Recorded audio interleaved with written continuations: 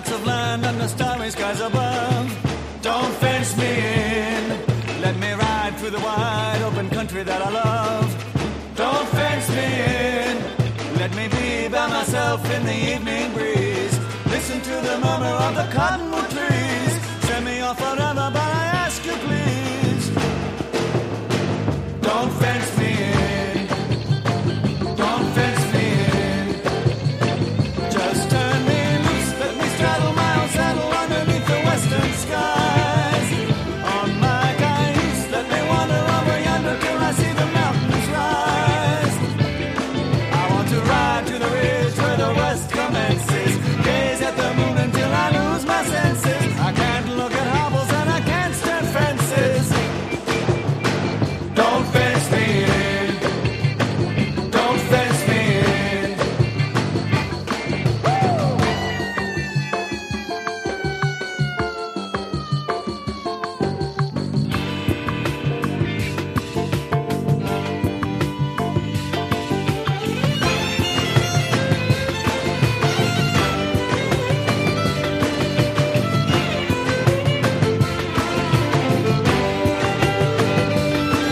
Give me land, lots of land, and the starry skies above.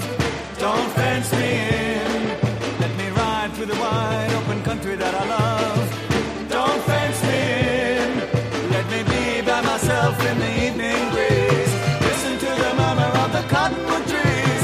Send me off forever, but I ask you please. Don't fence me in.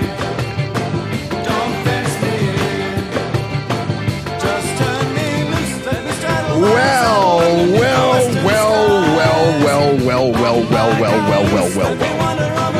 Good morning this morning, everybody. Good morning. My volumes are really I want to ride to the ridge where the west commences.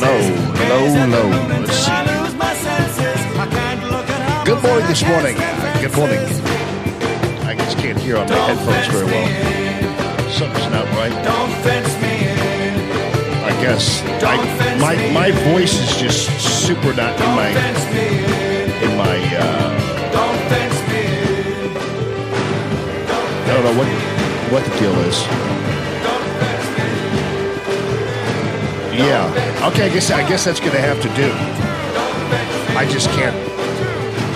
Don't fence me in. Good morning this morning, everybody. Happy Friday to all of you. What is going on, y'all? Well, lots going on. We had a good time last night. See, yeah, I can't do this. I got to be able to hear myself. Testing 1 2 3. Testing 1 2 3. Yeah, I get there. There we go. There we go. It's just another. It was another button there that I had to push. There was something going on over there with my microphone, so I wasn't able to hear a whole hell of a lot. So, yes, everybody, thanks a ton for coming out to Santino's Cigars and Cocktails last night. It was a ton of fun. I noticed that a lot of you were up and at 'em, of course, including Father Miller, who, by the way, celebrating his 25th Jubilee, as they say. And Kim Paris is going to be on with us just a little later on, and Jim Hoft and Doug Giles later on. And we're going to have a ton of fun because we're going to go after this hearing that happened yesterday. Also, I wanted to remind you, too, that there's, I think there was word of like a 7.5 earthquake in the area of Indonesia. And so they're looking like there's a possibility of a big-ass tsunami, though, coming that way. So we will keep you informed about that. Hold on, I'm just really off base here with this. I'm just hearing a lot of. Is that mic on over there? Oh, okay. Yeah, let's turn that mic. Yeah, let's definitely turn that mic off if nobody's using it, because that's going to create an issue. Because we've got another hour and a half before anybody's coming in talking into that thing. But anyway, good morning this morning, everybody. And yesterday, I told Father Tom, I said, buddy, I got to tell you, I had a lot of very unchristian feelings yesterday watching this hearing. I wanted to, first of all, strangle Leaky Leahy. And I don't know whether you guys realize this. If you looked into the past of any of these people, and of course there's Leahy who is been on the guy's bragging about the fact that he's been on this panel for 44 years. I mean, can you believe that? 44 years. For 44 years. I'm thinking to myself, 44 years? And I mean, I realize he's a duly elected senator and all that kind of stuff. But when you have somebody in this system, in this country here, that old and sitting on a panel 44 years, and bragging about it. Yeah, I've been here for 44 years. It's like, my goodness, 44 years? I mean, normal Americans must have been looking at this hearing saying, this is just like watching a Muppet show. It is so damn weird. And looking at all these hunchback senators and Kamala Harris weirdos, and Dick Durbin, who was the most egregious one yesterday too. But yeah, Leahy, people don't realize that Leahy, first of all, one time had to resign his position on the judiciary because he was leaking documents. He was caught leaking Iran-Contra documents. In some cases, there are some who claim somebody got killed because he leaked documents. This guy has no credibility at all. Then you got Blumenthal, who I don't know whether you remember this, but lied about his Vietnam service. And this is the total of the misfits and nitwits we have on the Senate Judiciary Committee. And then, of course, it was having to listen to this perpetually 10-year-old alleged victim, Dr. Ford, who they must have told her that here are your orders. When you speak, you must first of all do vocal fry and talk like this all the time. And then I can't do it because I don't have the voice ability. But then make it sound like you're vocal frying as a 10-year-old girl, like you're Minnie Mouse. Do you think that Christine Ford talks like that when she's marching in the vagina hat rallies in opposition to President Trump? Do you think she talks like a 10-year-old girl when she's marching in those rallies? Probably not. Her story, she was clearly lying. She is a liar. And it was abundantly clear that she was a liar. Maybe if you just tell me what was the date he worked at the Value Super Saver store, then maybe I could tell you what we're not helping you, girl. You're on your own. Maybe if you just kind of let me know a little bit about when he worked at the Mark Judge, this mythical confrontation she had with Mark Judge at the store, that somehow was in some way, shape or form traumatizing to her because she saw him. But everything she did, I'll look up some examples of vocal fry for you. Vocal fry is when people just talk like this, and they just kind of talk, and then she adapts the perpetually 12-year-old girl, and it was off to the races yesterday. So many holes in her story, and when she was asked by the independent investigator these questions, she really couldn't answer them. At one point, she was asked, wait a minute, didn't you say this happened like in the mid 80s to somebody, in the early 80s to somebody, then you pinned it down to 82, and then it was crazy. My favorite part though was when they busted her in this gigantic lie about flying. And this thing basically went unreported even after they asked her about the flying. And by the way, the whole setup of this hearing was very disturbing anyway, because initially it was, okay, so Democrat men, you're allowed to say whatever you want to say, including praising her all morning long. You're an American hero for coming forward and blah, blah, blah. You should do that. And they were taking all the opportunity in the world to praise her.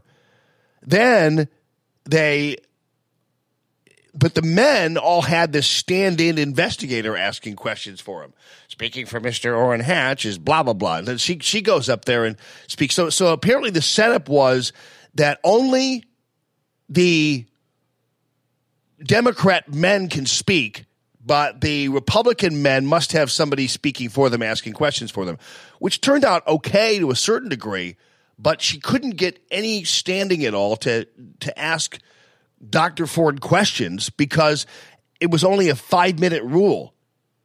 And so you're done with 5 minutes and you got to go on to somebody else. It was unbelievably frustrating.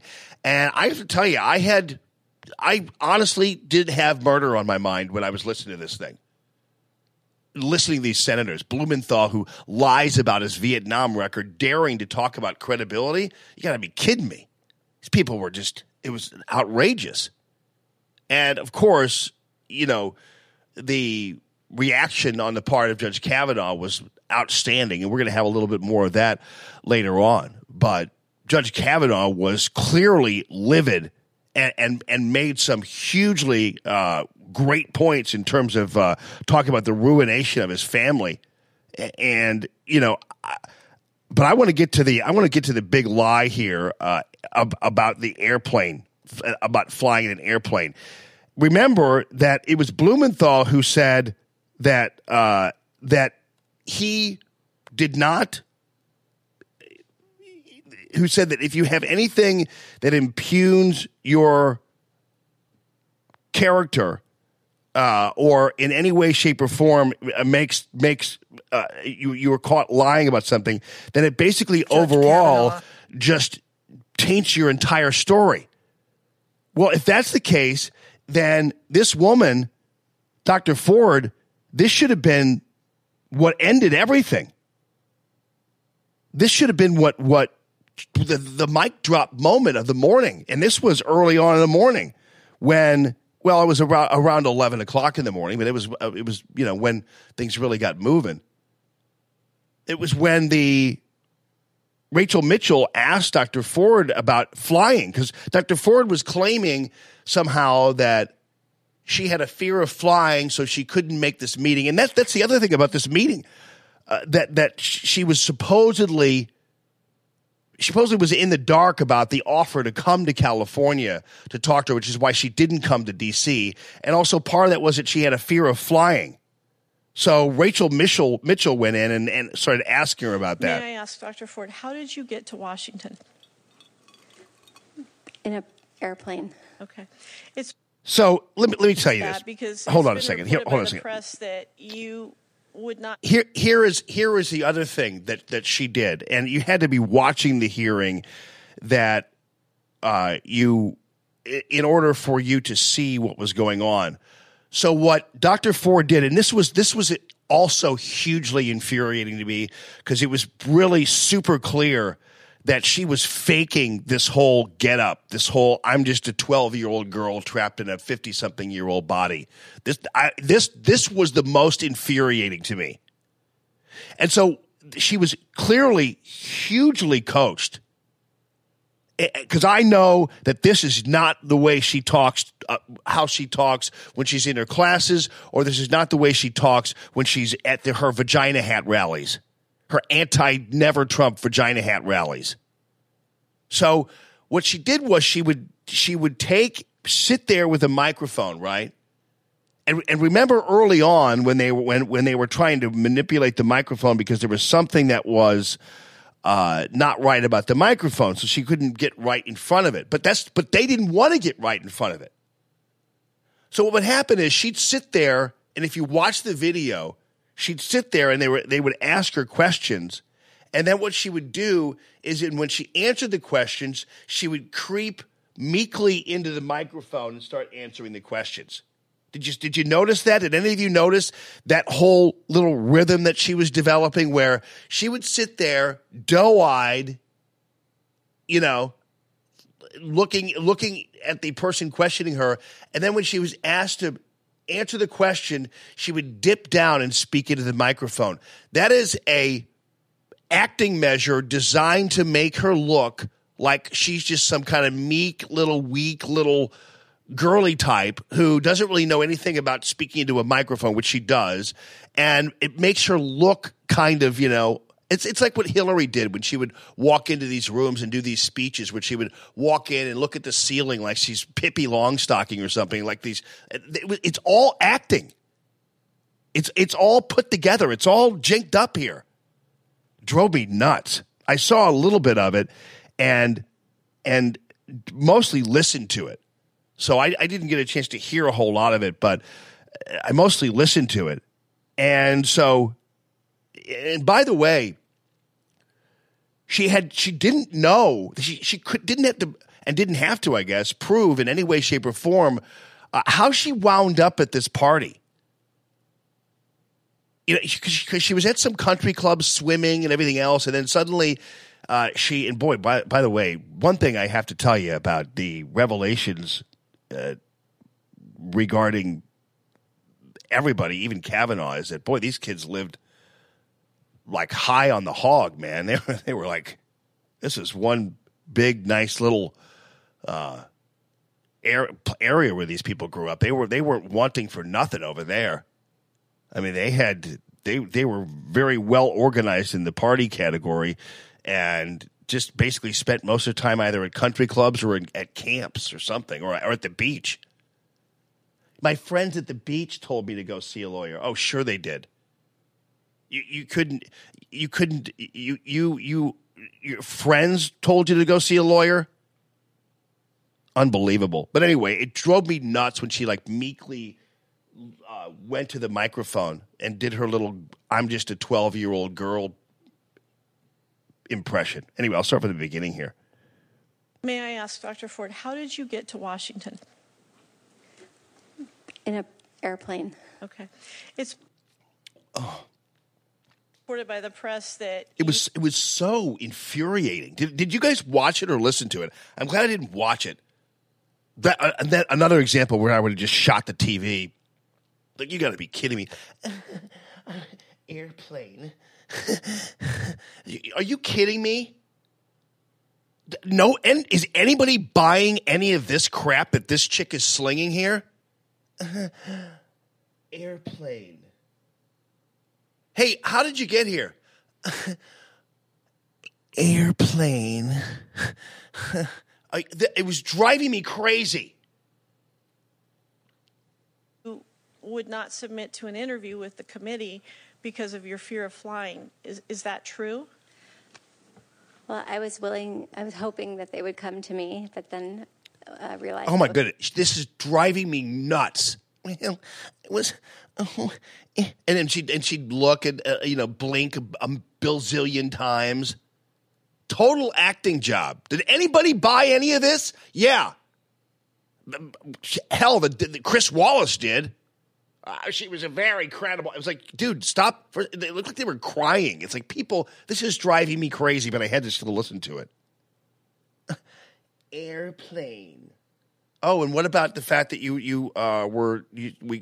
claiming you had fear of flying, and that's why you didn't come to do the interview? Well, I asked that because it's been reported by the press that you would not submit to an interview with the committee because of your fear of flying. Is that true? Well, I was hoping that they would come to me, but then realized that was an unrealistic request. It would have been a quicker trip for me. Shut up. I was like the joking was driving me crazy too. We don't need any of that. I mean, we don't need the it just seems so driving me nuts. So that was certainly what I was hoping, was to avoid having to get on an airplane, but I eventually.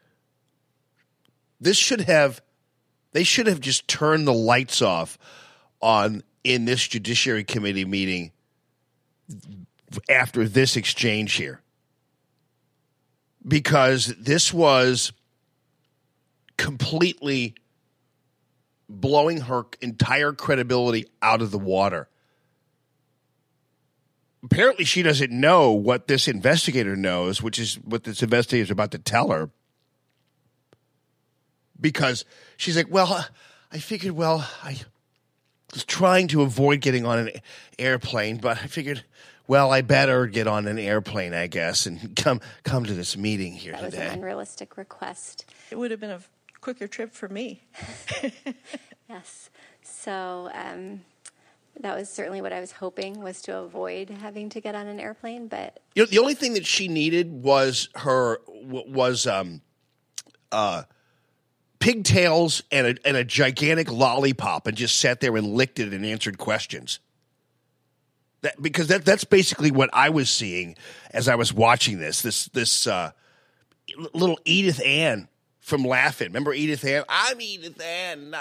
Yeah, that's just what I reminded me of. She might as well have had just like pigtails and a big gigantic round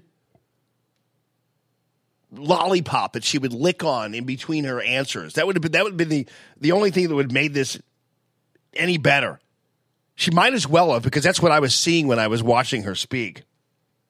I eventually was able to get up the gumption with the help of some friends. Oh, really? So were they your beach friends that got you the gumption there to get in the airplane? Did it, honey? I had then I went to consult my beach friends, and they gave me the gumption to get on an airplane. She clearly doesn't know that this investigator has an entire list of places she's flown. Not only recently, but in the past. At what point did America at this point think, okay, this is outrageous? This woman is a liar. I pegged her as a liar even before she spoke here.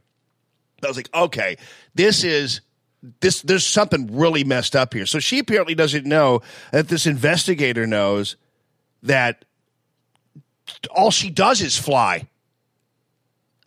Then I got the gumption to get up in the airplane because my friends at the beach told me they could do me. Get on an airplane, but I eventually was able to get up the gumption with the help of some friends and get on the plane.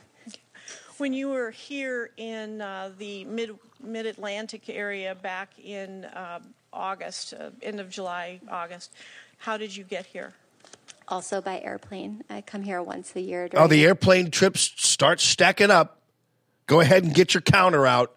Or to visit my family. Okay. I'm sorry, not here. I go to Delaware. Okay.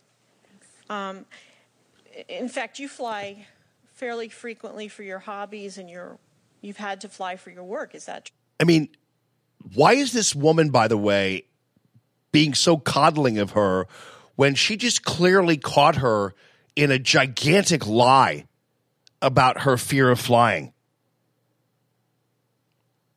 Correct. Yeah, Mama Kay, the gumption. You're so right, the gumption. Like she's some little lollipop licking farm girl right off the hay wagon. I got the gumption, by golly. I got the gumption, by golly, to get on that flying machine. Oh man. Fortunately. You were a consulting biostatistician in Sydney, Australia. Is that right? I've never been to Australia, but the company that I worked for is based in Australia, and they have an office in San Francisco, California. Okay. I don't think I'll make it to Australia. It is long. Why is that funny even? Okay, I was like, people, move on here, please. Saw on your CV that you list the following interests of surf travel, and you, in parentheses, put Hawaii, Costa Rica, South Pacific Islands, and French Polynesia. Have you been all to those places? Correct. By boat? Is that how you travel? By airplane? Yes. Yeah. Oh, now, okay, so she just listed a bunch of different places she goes by airplane. This woman is an addicted liar. And they should have shut this hearing down right now. Yeah, I had to get the gumption, by golly, to get on that airplane. Let me put my lollipop down here for a second, Mrs. Investigator, and tell you that the people at the beach finally got the bravery for me to go into an airplane. Yeah, but didn't you go like on 7,000 different other trips, including to Hawaii? Oh yeah, I did that too. And your interests also include oceanography, Hawaiian and Tahitian culture. Did you travel by air as a part of those interests? Correct. Oh, yeah. Okay. So at this point, Dr. Ford doesn't have to care a whit whether or not her entire credibility is just about to go take a giant poop on a national stage, because no one cares, it seems. This woman caught her in a gigantic lie right here. And yet, let's move on now to Dick Durbin. You're so brave. I can't believe how amazing it is that you've come forward. You're a national hero. We're at this point now already creating a gigantic statue for you. Thank you very much. Easier for me to travel going that direction when it's a vacation. I see. Okay. I gotcha. This was infuriating to me, having to watch her sit there and lie without anybody kind of calling complete and total BS on this. It was driving me crazy. And not to mention the fact that it was driving me crazy having to watch her put on her little girly fake 12-year-old girl get up there. That was driving me crazy too. And at that point, in my opinion, her credit, she had nothing. There was no evidence whatsoever. We went through an entire hearing yesterday that brought us, what was it, 8 hours of testimony? Maybe 8 hours of testimony? And there was still not one corroborating piece of evidence that shows that this happened to her, or that actually it happened to her at the hands of Brett Kavanaugh. Not one shred of evidence. And the Democrats hugely embarrassed themselves. And yet what happens is, unfortunately, with a situation like this is that they're supposed to vote today. We'll see how it happens. But unfortunately, what happens is not everybody has the time all day long to listen to and watch the hearings. They just don't have the time. And so what happens is you go through an entire day, and then the news media decides what we're going to hear. The news media is the one that will decide what we're going to hear, and they all boil it down. Do you think the news media mentioned the whole fear of flying BS, the lie that she was telling there? Not at all. They didn't mention it at all. But that should have blown her story right out of the way. And I just it was so hard for me to watch this thing. Hard for me to watch the Republicans cuckolded in the first 3 hours of the hearing, because of the deal they made with the Democrats, the deal they made with her, and her with her little Edith Ann pigtaily, I'm just licking on a big lollipop presentation, was driving me crazy. And the vocal fry thing was also driving me nuts. You guys know what vocal fry is? I'm going to look it up. It's a thing. People do it. Mostly women do it, and a lot of younger, like kind of hipster types, you know. A lot of actresses do it. It's the whole vocal. So all she did was talk like this, no matter what she was talking about. Yes, I did fly. I got up the gumption to fly because my friends at the beach helped me out. Yeah, but didn't you fly like 7,000 times? Yeah, I did that too. It's like, okay, next. It wasn't until Lindsey Graham came out and completely. What's up, Jimmy? Everybody's in good shape today from the Santino Cigar and Cocktails Radio Free Almond Happy Hour, huh? You're all up and at 'em, aren't you?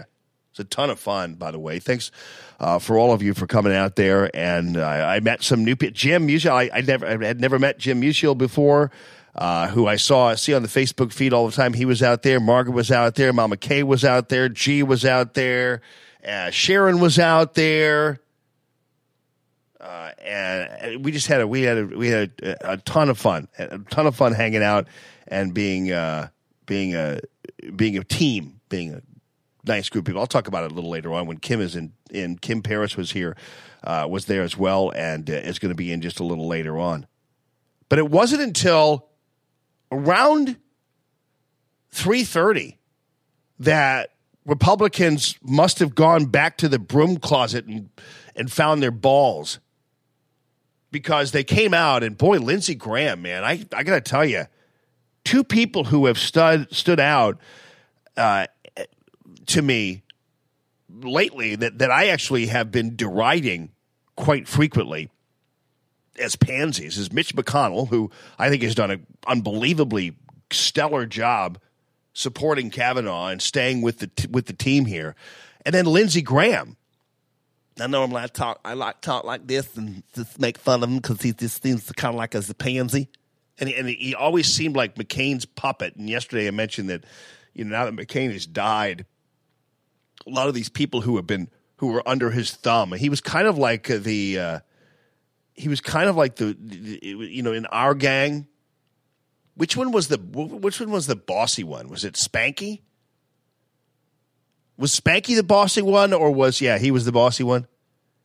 Yeah, he always John McCain was kind of like Spanky in the Little Rascals. Always or like Lucy in Peanuts. He's always running around bossing everybody around. And Lindsey Graham was Alfalfa. Yes, Spanky, I'll do whatever you say, Spanky. Yes, Spanky. But now that Spanky's dead, Lindsey Graham is free to run about the cabin, which is fantastic, because Lindsey Graham was on fire. I was like, Lindsey, is that you? Wow, dude, take it away. Hold on, let me get my volume. 23, on the night of July the 9th, the day you were nominated to the Supreme Court by President Trump, Senator Schumer said, 23 minutes after your nomination, I will oppose Judge Kavanaugh's nomination with everything I have. I have a bipartisan, and I hope a bipartisan. I could never be a U.S. senator. I'd have pulled a gun by now. I mean, I'm serious. I'm just thank the Lord that I'm just where I am now, because I'm not capable of doing anything but what I'm doing right now. Because if I were up there, I'd be driving. I would be nuts. Majority will do the same. The stakes are simply too high for anything less. Well, if you weren't aware of it, you are now. Did you meet with Senator Dianne Feinstein on August 20th? I did meet with Senator Feinstein. Did you know that her staff had already recommended a lawyer to Dr. Ford? I did not know that. Did you know that her and her staff had this allegations for over 20 days? I did not know. I'm actually going to let the entire. It's almost 4 minutes, but I'm going to let the whole thing play, because we as conservatives and as supporters of the Republican Party don't always get this. We've had to rely on only President Trump for this kind of awesomeness and forthrightness. We haven't seen it in the congressional delegation, with the exception of maybe a little bit of Gowdy, a little bit of Trey Gowdy. The rest of these guys have always seemingly been so passive and pansy-like that I think that we need to spend this 4 minutes listening to finally a Republican that went and got their balls off the shelf and attached them firmly and went off. So I'm going to play the entire thing for you, because we need this. We finally have the golden nugget here that we've been waiting for. Here, let me push the play button. That you are now. Did you meet with Senator Dianne Feinstein on August 20th? I did meet with Senator Feinstein. Did you know that her staff had already recommended a lawyer to Dr. Ford? I did not know that. Did you know that her and her staff had this allegations for over 20 days? I did not know that at the time. If you wanted an FBI investigation, you could have come to us. What you want to do is destroy this guy's life, hold this seat open, and hope you win in 2020. You've said that, not me. You've got nothing to apologize for. When you see Sotomayor and Kagan, tell them that Lindsey said hello, because I voted for them. I would never do to them what you've done to this guy. This is the most unethical sham since I've been in politics. And if you really wanted to know the truth, you sure as hell wouldn't have done what you've done to this guy. Are you a gang rapist? No. I cannot imagine what you and your family have gone through. Boy, y'all want power. God, I hope you never get it. I hope the American people can see through this sham, that you knew about it and you held it. You had no intention of protecting Dr. Ford. None. She's as much of a victim as you are. God, I hate to say it because these have been my friends. But let me tell you, when it comes to this, you're looking for a fair process. You came to the wrong town at the wrong time, my friend.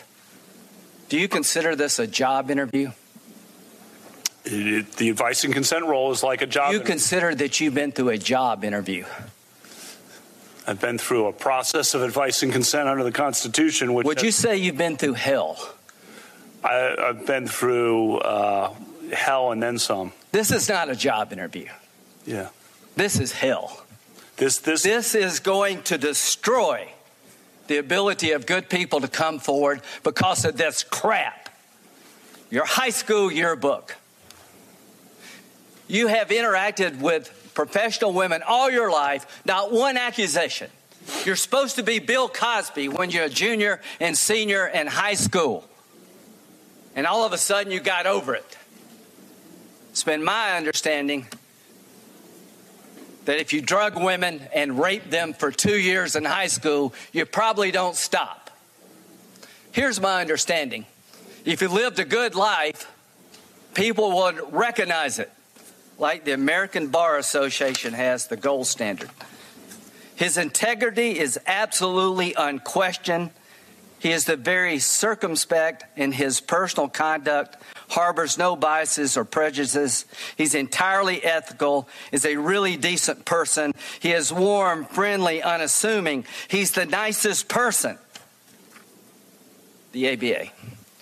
And one thing I can tell you, you should be proud of. Ashley, you should be proud of this.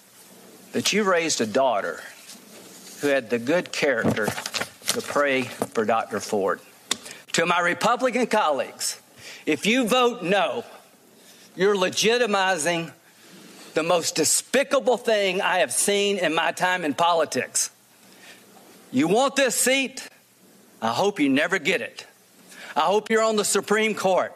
That's exactly where you should be. And I hope that the American people will see through this charade. And I wish you well. And I intend to vote for you, and I hope everybody who's fair-minded will. Wow. That was amazing. I'm sitting in my car listening to this, and I'm just thinking, Lindsay, is that you? And yes, it's me. That's right. Did you like that, Jamie? Because I know you've been calling me a pansy for the last 10 years or so, but look what I just did. And yeah, you're damn right, buddy. Good job. Because, and it was great, too, to a certain degree, because this was about the time people were maybe even tuning in to the hearings. Because, let's face it, they started at 9 o'clock when a lot of people were at work. So, a lot of us just, who had the time, had to suffer through all that. But this was right around almost close to 4 o'clock, our time.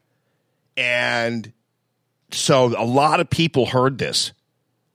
A lot of people saw it, too. This was about the time when everybody was tuning in. So Lindsey Graham and the Republicans kind of timed everything fairly well when it came to this thing. Now, keep in mind, it didn't get a whole lot of coverage, though.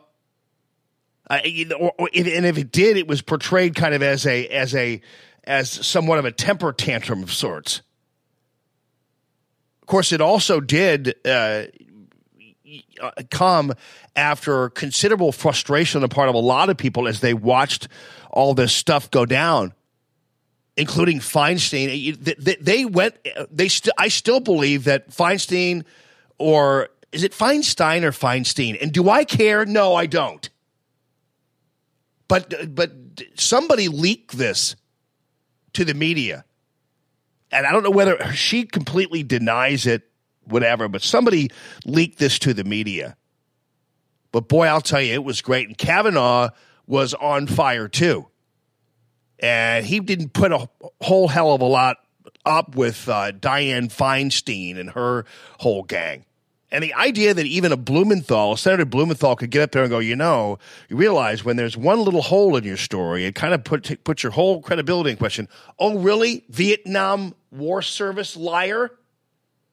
Is that you, Senator Blumenthal, who lied about your Vietnam record? And you're lecturing us. It's kind of as rich as Jeffrey Toobin, the abortion-loving girlfriend impregnator and deadbeat dad, telling us and lecturing us about how Cro-Magnon Donald Trump is. The whole day was full of hypocrisy. Watching these people, it's unbelievable. And they've just delayed this, and it was finally good for Lindsey Graham to call these people out and give them the what for. And Kavanaugh wasn't Judge Kavanaugh, more patient either. It's my understanding that you have denied the allegations by Dr. Ford, Ms. Ramirez, and Ms. Swetnick. Is that correct? Yes. All three of these women have asked the FBI to investigate their claims. I listened carefully to what you said. Your concern is evident and clear. And if you're very confident in your position, and you appear to be, here comes the gun ad. Watch out. Why aren't you also asking the FBI to investigate these claims? Senator, I'll do whatever the committee wants. I wanted a hearing the day after the allegation came up. I wanted to be here that day. Instead, 10 days passed where all this nonsense is coming out, that I'm in gangs, I'm on boats in Rhode Island, I'm in Colorado, I'm cited all over the place. And these things are printed and run breathlessly by cable news. I wanted a hearing the next day. Yeah, Mama Kay, I saw that thing behind Feinstein, too. I love looking at the senators and looking at all their flying monkeys behind him. And Hirohito, whatever the hell her name is, from Hawaii, had her people. They're all Hawaiians, and then they had Blumenthal. Then you had Dianne Feinstein with her little group of whoever's passing notes to her because she's a doddering old fool. Passing notes to her, and she's trying to read them while she's asking him. And meanwhile, Kavanaugh is just eating her alive here. My family's been destroyed by this, Senator. Destroyed. And whoever wants, whatever the committee decides, I'm all in immediately. And again, this is why is the committee, and why did the committee continue to ask him to do their work? If they want an FBI investigation, you just heard Lindsey Graham talk about it, they can have an FBI investigation. This is the guy who went through, by the way, 6 different background checks. 6. And immediately. Yeah. And the terrible and hard part of this is when we get an allegation, we're not in a position to prove it or disprove it. Therefore, we have to depend on some outside authority for it. Well, and Kavanaugh points out right after this that, the FBI isn't in a position to prove it or disprove it either. They're not an adjudicating body. And it just seemed to me then when these allegations came forward that you would want the FBI to investigate those claims and clear it up once and for all. Senator, the committee investigates. It's not for me to say how to do it, but just so you know, the FBI doesn't reach a conclusion. They would give you a couple 302s that just tell you what we said. So I'm here. I wanted to be here. I wanted to be here the next day. It's an outrage that I was not allowed to come and immediately defend my name and say I didn't do this and give you all this evidence. I'm not even in D.C. on the weekends in the summer of 1982. This happened on a weekday? Well, when I'm not at a Blair High School for a summer league game? I'm not at Tobin's house working out? I'm not at a movie with Suzanne? I wanted to be here right away. Well, the difficult thing is that these these hearings are set and set by the majority. But I'm talking about getting the evidence and having the evidence looked at. And at this point, she doesn't know what to say, so she's relying on her own little flying monkeys, her butch flying monkeys behind her to pass her these little notes and things. And so she's now doesn't have any idea what to do with what Kavanaugh just said to her. I don't understand. We Let hear from me see if I can read this note here that she just passed on to the me. witnesses, but the FBI isn't interviewing them and isn't giving us any facts. So all we have. You're interviewing me. Say, You're interviewing me. Yeah, I mean, come on, girl. How obvious can it be? You're doing it, Senator. I'm sorry to interrupt, but you're doing it. That's there's no conclusions reached. And what you're saying, if I understand it, is that the allegations by Dr. Ford, Ms. Ramirez, and Ms.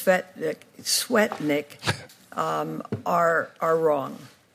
That is emphatically what I'm saying. Emphatically. Yes, Dr. Feinstein. The Swetnick thing is a joke. That is a farce. Yeah, Would you like to say more about it? No. No. Unbelievable. It was so embarrassing for her.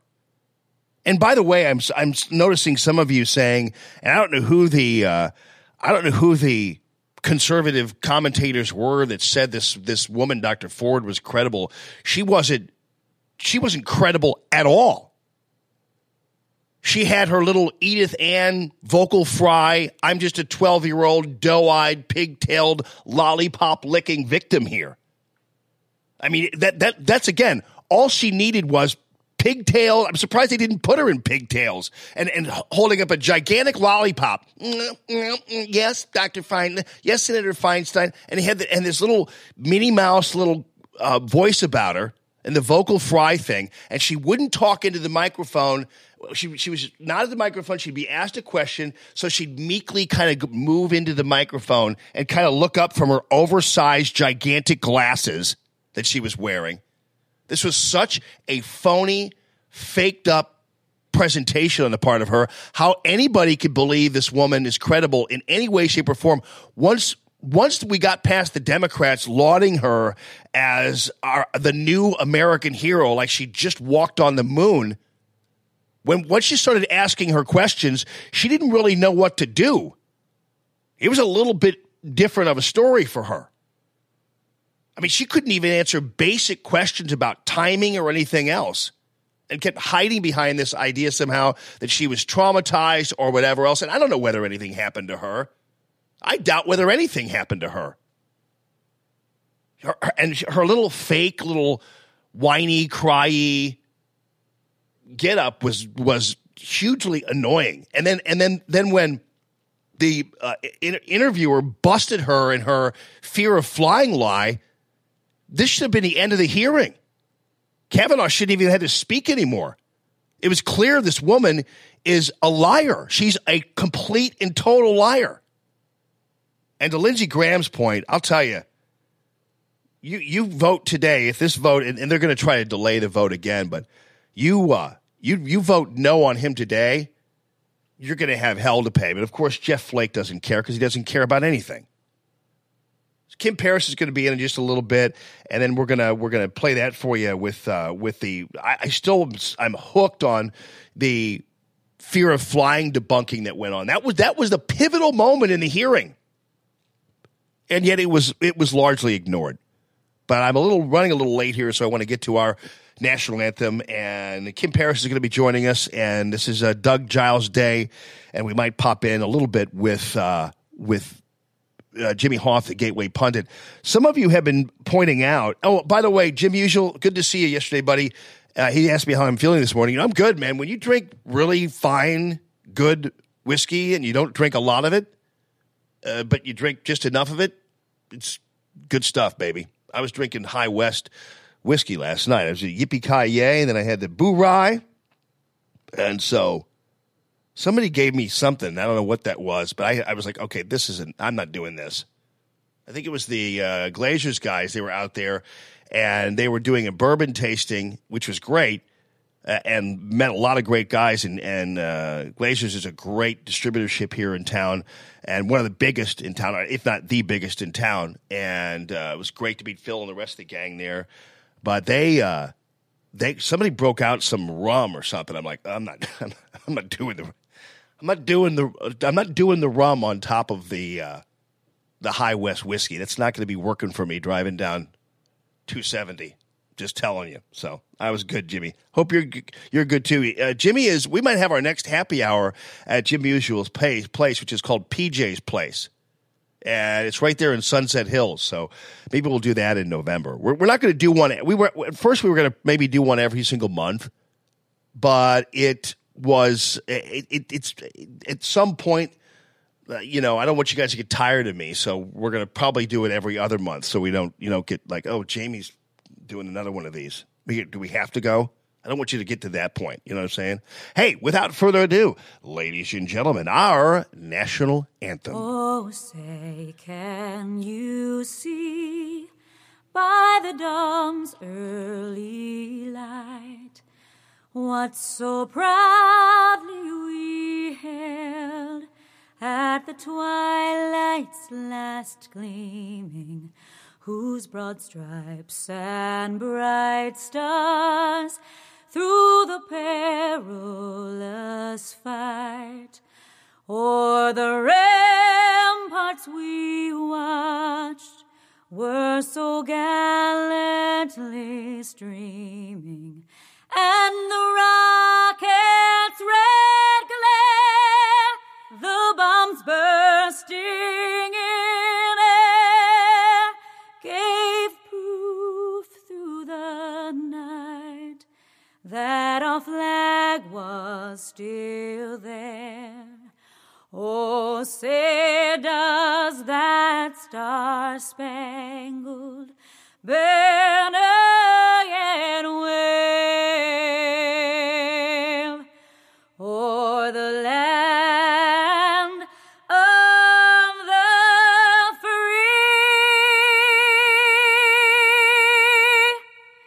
and the home of the brave.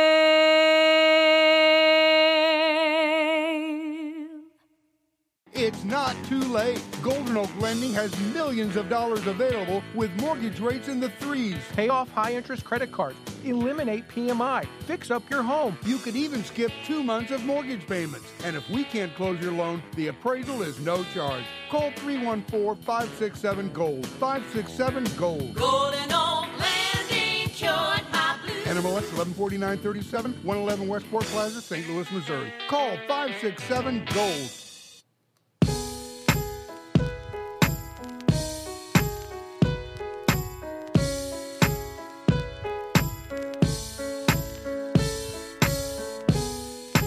I just want you close,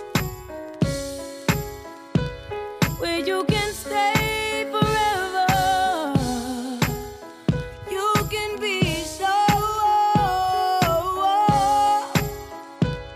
that it will only get better. We are live from the You and me together.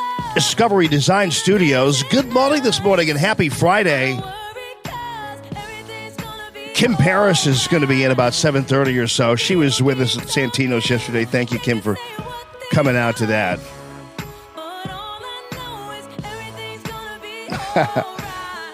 Yeah, we were all living in a different reality yesterday because this Dr. Ford chick is a big fat liar. As much as they tried to make her out to be this Pippi Longstocking like Edith Ann type character. Yeah, the only thing missing was her in these ankle socks and sitting on a oversized rocking chair like Edith Ann to fill out the whole profile that they were trying to develop of her. It was a debacle yesterday. I was really upset originally because the Republicans appeared like they were being hugely cucked here. Senator Grassley, you know. You're going to have to do that. I was like, golly. One more mumbling old man was going to drive me crazy. Patrick Leahy, though, can you imagine? Here's a guy, and again, I've said these all are duly elected individuals, so I totally get it, but I've been on this panel for 44 years. I'm going, 44 years? Are you kidding me? Since I was 10 or 11? You've been on this panel? I've been on here for 44 years. I'm like, no one should be on a panel in Washington, D.C. for 44 years. And again, I realize that he was been duly elected. I get it, but Lord have mercy. 44 years? For a lot of it, it was just like watching the gallery there at the and the Muppets, you know, those old men in the gallery. You watch the opera. Yeah, I don't know why you can't like comments anymore on the page. What's that all about?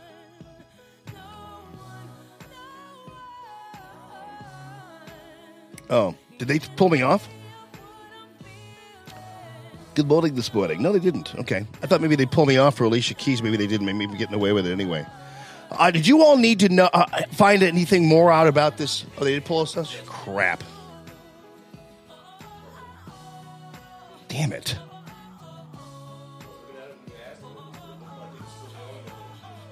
What'd you say? I said I was watching it, and it looked like you were right, but it was still fine, and then they just tanked me? All right. Yeah, they took me off of Facebook, people, because of the Alicia Keys. Damn it, man. A lot of people watching, too. To get everybody back up there again. I should have just like not play the whole music around and just should have started it just a little bit. A lot of people listening on the stream, though. So I don't want to abandon you guys. I'm just trying to get everybody back up on Facebook so that they could share in the love here. But yeah, it was kind of driving me crazy because the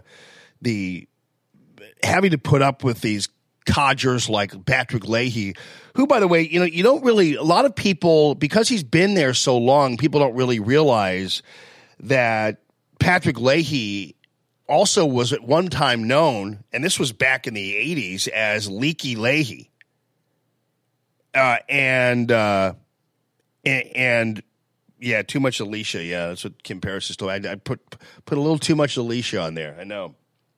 But Leaky Leahy, so he was a guy who was caught and had to resign his position as a high-ranking committee member or something on the Judiciary Committee. He had to resign his position there because he was busted leaking documents during the Iran-Contra affair. And some are saying that some of his leaks actually cost somebody their lives. I don't know. I can't confirm that, but there was some discussion of that. And then you had Blumenthal, who was one of the questioners there, and actually asked Kavanaugh specifically. He said, that when we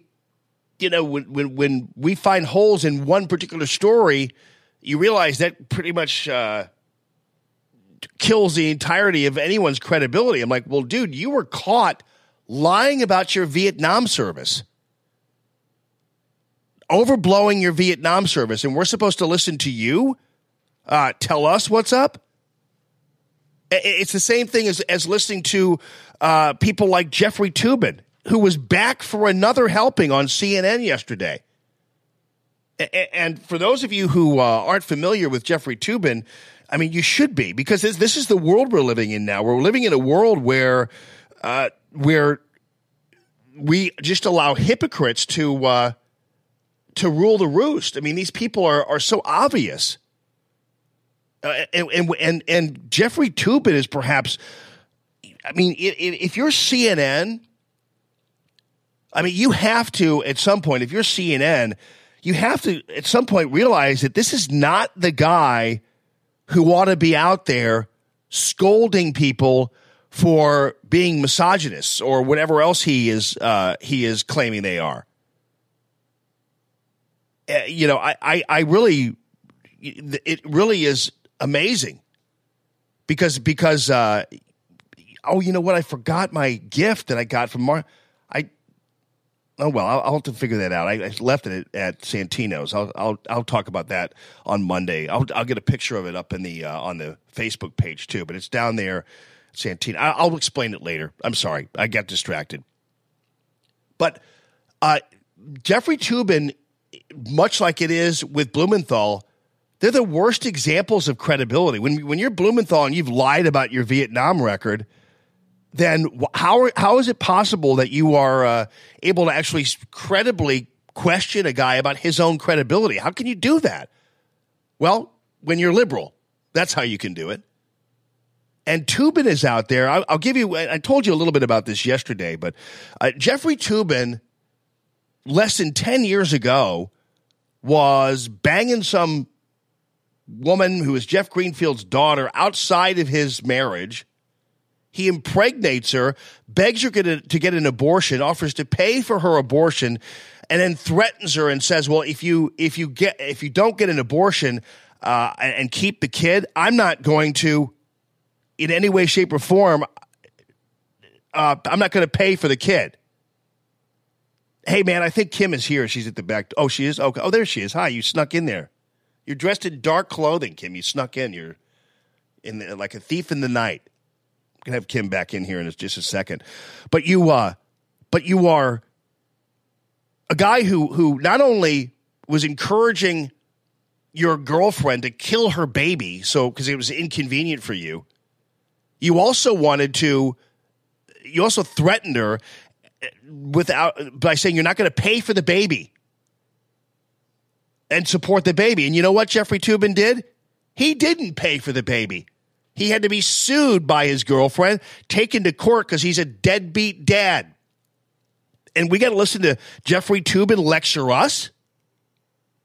Dana, I think, is exactly right that, from a political perspective, we may be where we were at the beginning of the day. However, as an evidentiary matter, we're not.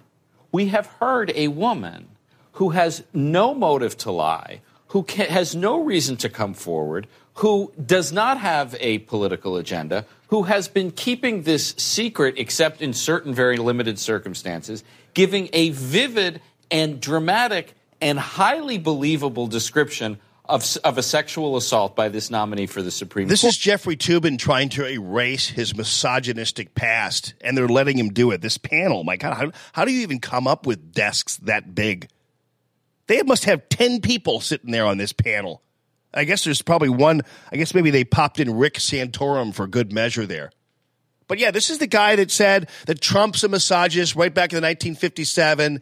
And then this is a guy lecturing Republicans on how terrible they are for not believing this poor woman who, by the way, her getup was driving me nuts. And she pretended the whole time like she came off as this 12-year-old girl who was just kind of like doe-eyed and pigtailed and licking on a lollipop. It was like, oh, my goodness gracious. And you know what? Contrary to what Toobin said, she had every reason to come forward, and she has every reason on earth to lie. What gave people that idea that she didn't have anything to gain from coming out of here? I mean, you got to be kidding me. We have then heard from a belligerent, angry, enraged Brett Kavanaugh. Yeah, he wasn't as belligerent as you when your girlfriend told you that she was pregnant, right, Jeffrey? How belligerent were you when you were told by your girlfriend that she was pregnant? Well, you were belligerent enough to ask her and beg her to kill the baby. Now, that's belligerence.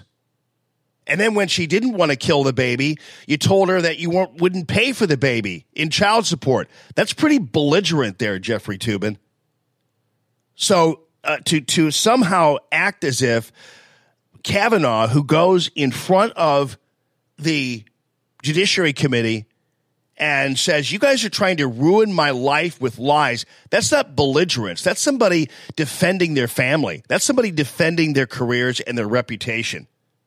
But I'll tell you one thing, man. You have very little room to talk about people being belligerent when you pushed around your girlfriend and not only had sex with her and apparently didn't care what the consequences were, you also got her pregnant, and then you wanted her to kill the baby. That's pretty belligerent, Jeffrey Toobin. And then you became a deadbeat dad. You had to be sued just to pay for the baby you helped create. It's a pretty bad dude right there. From a belligerent, angry, enraged Brett Kavanaugh, challenging lawyer. Ask his girlfriend about being belligerent and being enraged when she told Jeffrey Toobin she was United pregnant. States senators about how much they drink. I mean, I think that actually is relevant to what the judgment is. What did the 11? At some point, CNN has got to come to a conclusion that Jeffrey Toobin is not a good spokesman for credibility, or certainly when it comes to talking about relationships between men and women. That would not be your guy. But CNN just keeps popping him out there. Do they think we just forget about Jeffrey Toobin's story? And again, I keep going back to this situation with this woman. How anybody believes that she's remotely credible after 1 2-minute exchange. This 1 2-minute exchange should have completely blown her story out of the water. This was when it was pretty much confirmed to me, although it was really, unfortunately, backed into. It wasn't even made a big deal. I mean, I don't even think any of the news organizations even really covered this whole thing, this part of the story.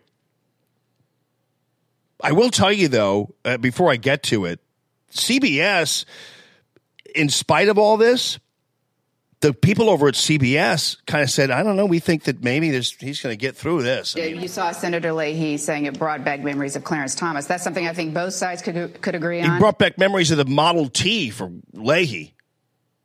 Justice Thomas. I was back to what? 1991 hearings, also equally outraged in much the way that we saw Kavanaugh today, lashing out at Democrats. And ultimately, Justice Thomas, of course, is on the Supreme Court. I thought from what we saw from Republicans today that Kavanaugh will be voted out of this committee. I thought we weren't really sure where Senator Flake might be. His comments suggested that he probably is a yes. Tale of two hearings. So they're all kind of saying, I don't know, we think after Lindsey Graham went off, there better not be a Republican who comes forward with a no vote on that. Advantage to going last. The last memory that goes into the public, if they've been watching, is watching the emotional testimony of Brett Kavanaugh. And Lindsey Graham, which I thought worked out well in terms of timing when people started plugging into the actual hearing. And so by the time Lindsey Graham, close to 4 o'clock, was on his absolutely beautiful tirade, that was when a lot of people were just plugging in. So timing was good. Who really does seem to be so authentic and so congruent. And his anger and his sadness are all appropriate for what has gone on in his life. You really saw a strategy with the This is CBS News, by the way, just telling you. Not wanting to copy what had happened in 1991 by seemingly attacking Anita Hill.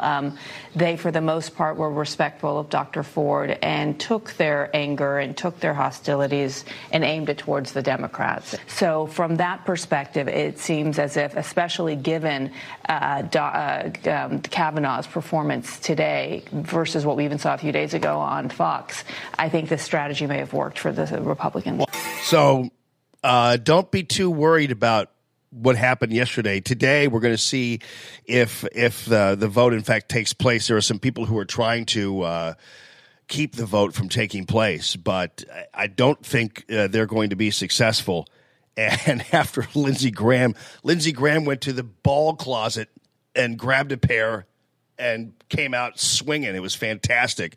So I'm so glad that I have.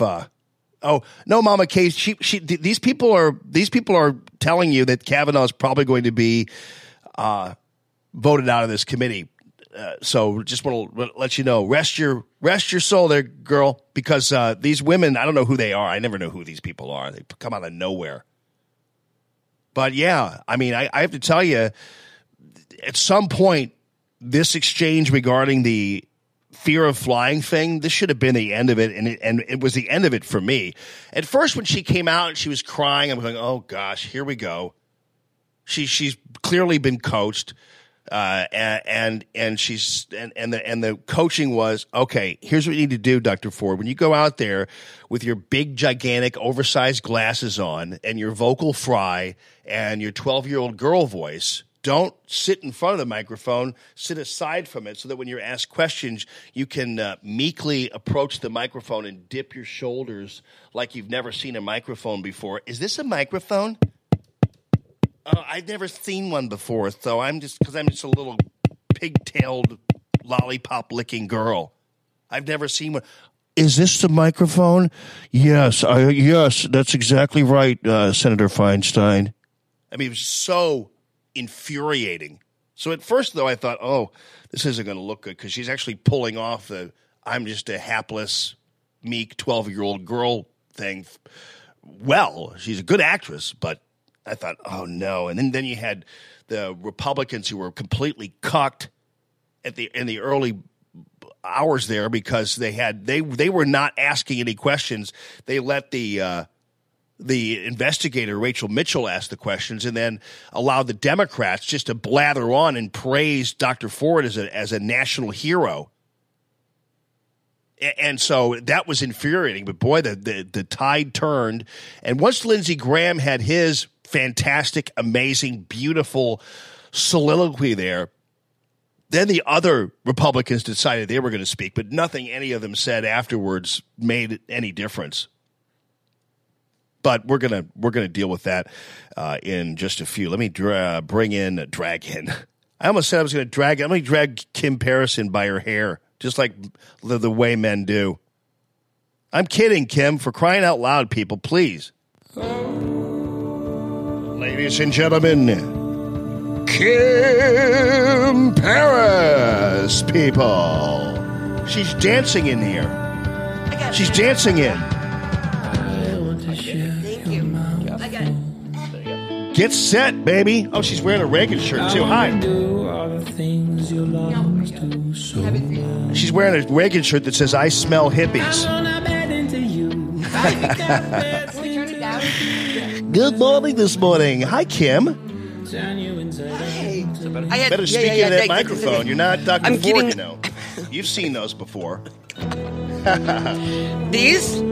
Here, let me get this music down a little bit so we can hear you. So I know it'll get knocked off. Facebook is on a tear today. I never thought I would say this, that I would touch myself. What? That's a great song, by the way. It is a great song. To Lindsey Graham. Oh, I know.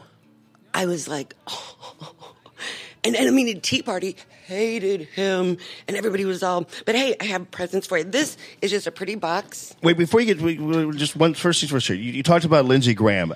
That's the pleasant surprise that I have, because I've been so glad to be wrong, not only about Lindsey Graham, but I was wrong, I think, about Mitch McConnell, because these guys actually wound up standing up at the time that we needed them most. And now that John McCain is dead, alfalfa is free to roam the earth. And so Lindsey Graham, as I pointed out, was alfalfa to John McCain's Spanky. And once McCain left the earth, Lindsey Graham finally was able to wander to the closet and grab some balls and come out and swing. It was great.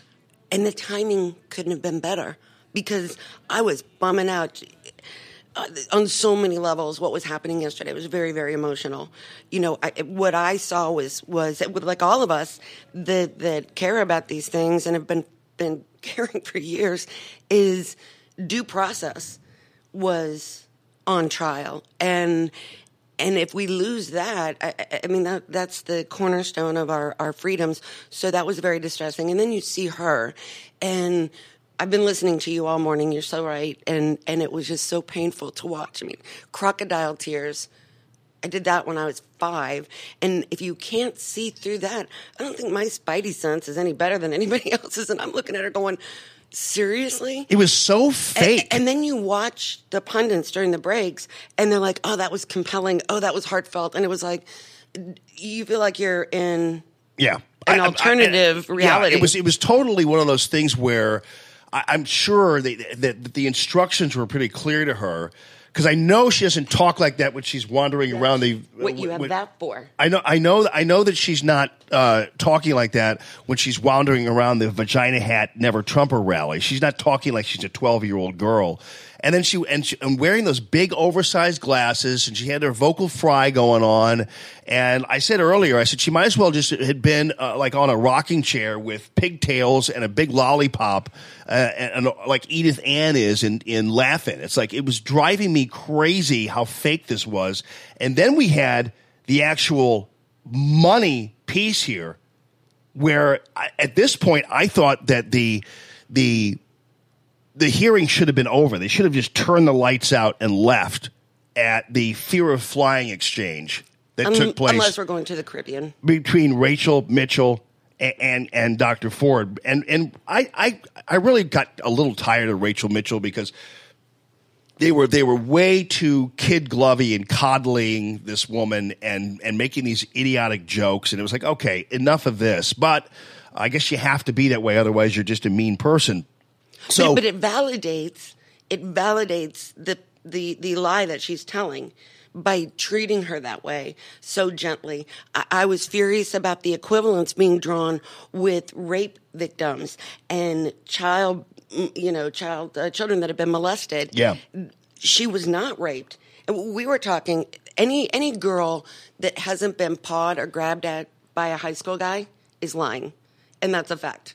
Yeah, well, really. Maybe she was pawed and grabbed it at somebody, but whatever the case be, I don't believe it was Brett Kavanaugh. I don't believe her for a second. And this exchange here between her and Rachel Mitchell should have been the end of the hearing and certainly the end of her credibility. She was allowed to get away with this, which drove me nuts. No one went back and doubled back on this. No one in the news media covered this at all. So basically, the setup here is that she was not coming to D.C. at one point because she was afraid of flying. All right, and so this woman, trying to keep a straight face, Rachel Mitchell, then proceeds to point out all the different ways that Rachel Mitchell is flying around the country. And let's just listen to it for a second here. And Ford didn't know. Ford, how did she you had get that to Washington? In an airplane. Okay. I asked that because it's been reported by the press that you would not submit to an interview with the committee because of your fear of flying. Is that true? Well, I was hoping. Okay, this was what was so infuriating, was her fake little lean towards the microphone, blinking 1,000 times with that baby voice of hers. It was like, okay, we've kind of had enough of this. Now, I was just listening to it, so I didn't see it until I was able to review some of the tapes and things like that later on. But that was driving me crazy because this was a sure indication that she was definitely coached and this was definitely fake. They would come to me, but then realized that was an unrealistic request. It would have been a quicker trip for me. Oh, you got to be. I mean, this was so skin crawling. It was just. Ugh. So that was certainly what I was hoping, was to avoid having to get on an airplane. But now does she not know that Rachel Mitchell has her entire life in terms of her airplane tickets in her hand? I mean, because well, whether she does or not, she knows that she has done that. So wouldn't you assume that? Oh, and she probably didn't even create that lie. That lie was created for her, right? Yes. Because they're trying to stall. Right. And she's probably sitting there going, "Man, that bogus money laundering GoFundMe account better make it worth it." Yeah, because you're now afraid of flying because Brett Kavanaugh pushed on you. Yeah. Here, okay, let me go back here real quickly. There we go. What I was hoping was to avoid having to get on an airplane, but because you're deathly afraid of airplanes, are you, Chicky Poo? He was able to get up the gumption with the help of some friends. Oh, yeah. Were those your beach friends? Somebody said earlier they were teasing her because they were like, gumption? Where'd that come from? Not the gumption. Yeah. You just fall off your little rocking chair in front of the... I don't drink. I don't swear. I definitely don't make out with boys. Yeah. Yeah. Where'd you learn the word gumption? At the Cracker Barrel that you frequent? She's not allowed to Get say on the balls. plane. When you were here in the mid-Atlantic area back in August, end of July, August, how did you get here? Also by airplane. Yeah, by airplane, those flying machines, that I've heard about. Once a year during the summer to visit my family. Okay. I'm sorry, not here. I go to Delaware. See, what happened was, and did you notice in the very beginning, and just this is the real quick diversion from the actual situation I love here, this. but you had in the beginning when she was about to talk, she had the microphone, and Grassley was like, well, please move the box over because you give the box. I'm like, okay. So they're trying to move the box in front of her. Yeah, well, it sounds like Grassley sounds like Leahy, and Leahy sounds like all the other old dudes on there. Orrin Hatch. Patrick Leahy. I've been on this committee for 44 years. I'm going, 44 years? No joke. Dude, it'd be unbelievable.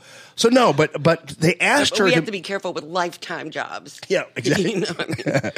So they were asking her, if you guys go back to the very beginning of if you have it on tape someplace, back to the very beginning of this whole thing, he tried to get her to move the box so it was in front of her, but they didn't want to move the box to make it in front of her, because you got to realize that when you have this kind of look where you have to like dip into a microphone, you're not at the microphone, then you dip into it like you don't really have never been in front of a microphone before. It gives you this sense of innocence and meekness that they were trying to develop with this woman who was 6 months ago marching in a vagina hat rally screaming about Donald Trump. But anyway, let's continue on with the dismantling of Christine Blasey Ford's credibility. Okay. In fact, you fly fairly frequently for your hobbies, and you've had to fly for your work. Is that true? Correct, unfortunately. Yeah, so you're terrified pretty much most of your life, then, are you, dear? Because you're on a plane all the time, it looks like. It's her claustrophobia, right? And did you catch that she is so claustrophobic that she has 2 front doors? I know. 2 front doors. Yeah. I'm a claustrophobic, but I do like to go into these metal cylinders and fly 30,000 feet up in the air with no chance of getting out of there until we land. Oh my God! That's a claustrophobic with a asterisk, I think. 2 front doors. Yeah, right. Oh my God, it's the most. Okay, please continue. This is too much. You were a consulting biostatistician in Sydney, Australia. Is that right? I've never been to Australia, but the company that I worked for is based in Australia, and they have an office in San Francisco, California. There's no way she talks like this. There's no way. I said earlier, just give her a big, gigantic lollipop and pigtails, and that's really what the get-up they wanted to present to us here. Australia. It is long. Yes, it is. It's a long ride. Yes. On your CV, that you list the following interests of. I'm surprised they didn't like give her like a doll to show us how on this doll he groped you. She'd have him going, presumably up the stairs and chasing her in. You realize that she has her fans that are touching themselves to this, and that's a fetish that. Ew. Travel, and you, in parentheses, put Hawaii, Costa Rica, South Pacific Islands, and French Polynesia. Have you been all to those places? Correct. Yeah, but what, by raft? But it was painful. I was going to take a raft. And then a canoe, and then my friends at the beach gave me the gumption to climb on an airplane 12 times. Don't be jealous. In 3 months. It's very difficult for me. Yes. And your interests also include oceanography. And it's weird, though, because she says by airplane, and she goes, yes, like they're talking about a different mode of transportation they were talking about before. Like, no, this is the same airplane you were talking about. You're afraid to get on. This was the moment they should have turned the lights off and left and voted to confirm to pass out Kavanaugh for the final vote. And into Tahitian culture. Did you travel by air as a part of those interests? Correct. Thank you very much. The long-suffering Dr. Ford. It seems to me like if it were true she was afraid to fly, more harm was done by her frequent flying than by Brett Kavanaugh. You know what I mean? Anyway, this is where this was infuriating. Nobody covered this, Kim. That was false and fake and never happened. Okay, so this is your Yeah. fake. Can I take it out of the box? It's your gift. Oh, thank you. I love it. Hold on a second. Hold on, I'm going to take it out of here. So Kim just gave me this little fake news. All I can say is it's totally fake news. It's fake. It's fake. You think that you'd think that they didn't want me to open this the way they have it locked in here. Here, let me use my Gee whiz. It's like I'm opening up like a King Tut's tomb here. There. Oh, so it's a little, so you can just kind of like hit it. It's a button, yeah. You are fake news. That was false and fake and never happened. It's all fake news. It's phony stuff. All I can say is it's totally fake news. Just fake. It's fake. Nice. So there are like a lot of different This ways. fake news was indeed fake news. This is awesome. Thank you, Kim. I appreciate welcome, that. Jamie. Yeah. So, and then, of course, we had the Lindsey Graham explosion, which was fantastic. And I played the entire thing for people. I heard it. I'm glad you played it because not everybody got to hear it. Yeah, and no, because the way the news media covered this thing, a lot of people didn't get to hear it. I mean, let me see. You saw his face. That was the best part. I mean, he was pissed. But, it was coming because the break right before then, and he was out in the hall, and he was ranting then, and he had it. Yeah, right, because I remember he was being interviewed then. And the great thing about him coming out swinging was that it was timed perfectly because it was about 4:45 Eastern time and 3:45 St. Louis time. And about 3:45 St. Louis time, the roads are packed. And so if there are people listening, this is the time they're plugging in to the hearing. And so nobody was making the case. He made the case. And when they were pressuring him, Durbin, you tell the FBI, you call for it. You should want one for your reputation. Now he's back in the position of having to prove a negative because that's what they want, right, is to delay this thing. And I was so aggravated that no Republicans were jumping in and say, wait. They were allowing that badgering to happen. And that's when you always worry the fix is in, right? Because we know how we feel about 3/4 of Republicans. Well, and then once Lindsey Graham laid it out there, then all the other Republicans started to talk too, but they couldn't match his passion, so it was perfect. So Lindsey, he was like, I'm gonna go to the ball closet, I'm gonna grab some balls, I'm gonna come out here, and then I'm gonna start yelling at people, and this is how it's all gonna go down. You understand what I'm saying? Come to us. What you want to do is destroy this guy's life, hold this seat open, and hope you win in 2020. You've said that, not me. You've got nothing to apologize for. When you see Sotomayor and Kagan, tell them that Lindsey said hello, because I voted for them. I would never do to them what you've done to this guy. This is the most unethical. Wait, by the way, I want to let you know there's a double box here, okay? And so you have to look at Kavanaugh's face when Lindsey Graham is doing this. And Kavanaugh's face, he doesn't move his head, but his eyes are going around the room at the panel, and you can tell inside he's going, damn. He's like, damn. Keep going. He's and then he's like World Star.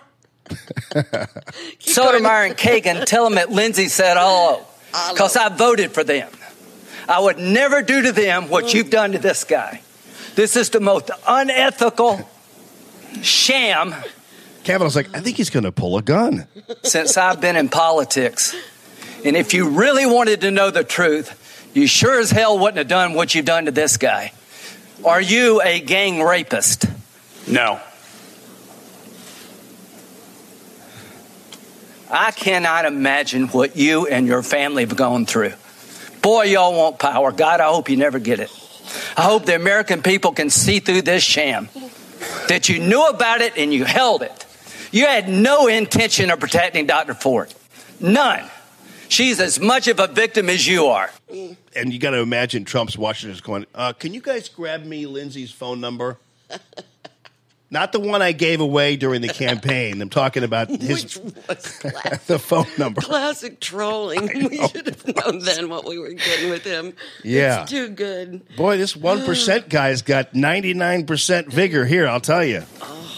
God, I hate to say it because these have been my friends. But let me tell you, when it comes to this, you're looking for a fair process. You came to the wrong town at the wrong time, my friend. Do you consider this a job interview? The advice and consent role is like a job You interview. consider that you've been through a job interview. I've been through a process of advice and consent under the Constitution. Which Would you say you've been through hell? I've been through hell and then some. This is not a job interview. Yeah. This is hell. This is going to destroy the ability of good people to come forward because of this crap. Your high school yearbook. You have interacted with professional women all your life, not one accusation. You're supposed to be Bill Cosby when you're a junior and senior in high school. And all of a sudden you got over it. It's been my understanding that if you drug women and rape them for 2 years in high school, you probably don't stop. Here's my understanding. If you lived a good life, people would recognize it, like the American Bar Association has the gold standard. His integrity is absolutely unquestioned. He is the very circumspect. Jeff Flake is like thinking, I hope he doesn't look at me. What was Spartacus doing? And I don't know.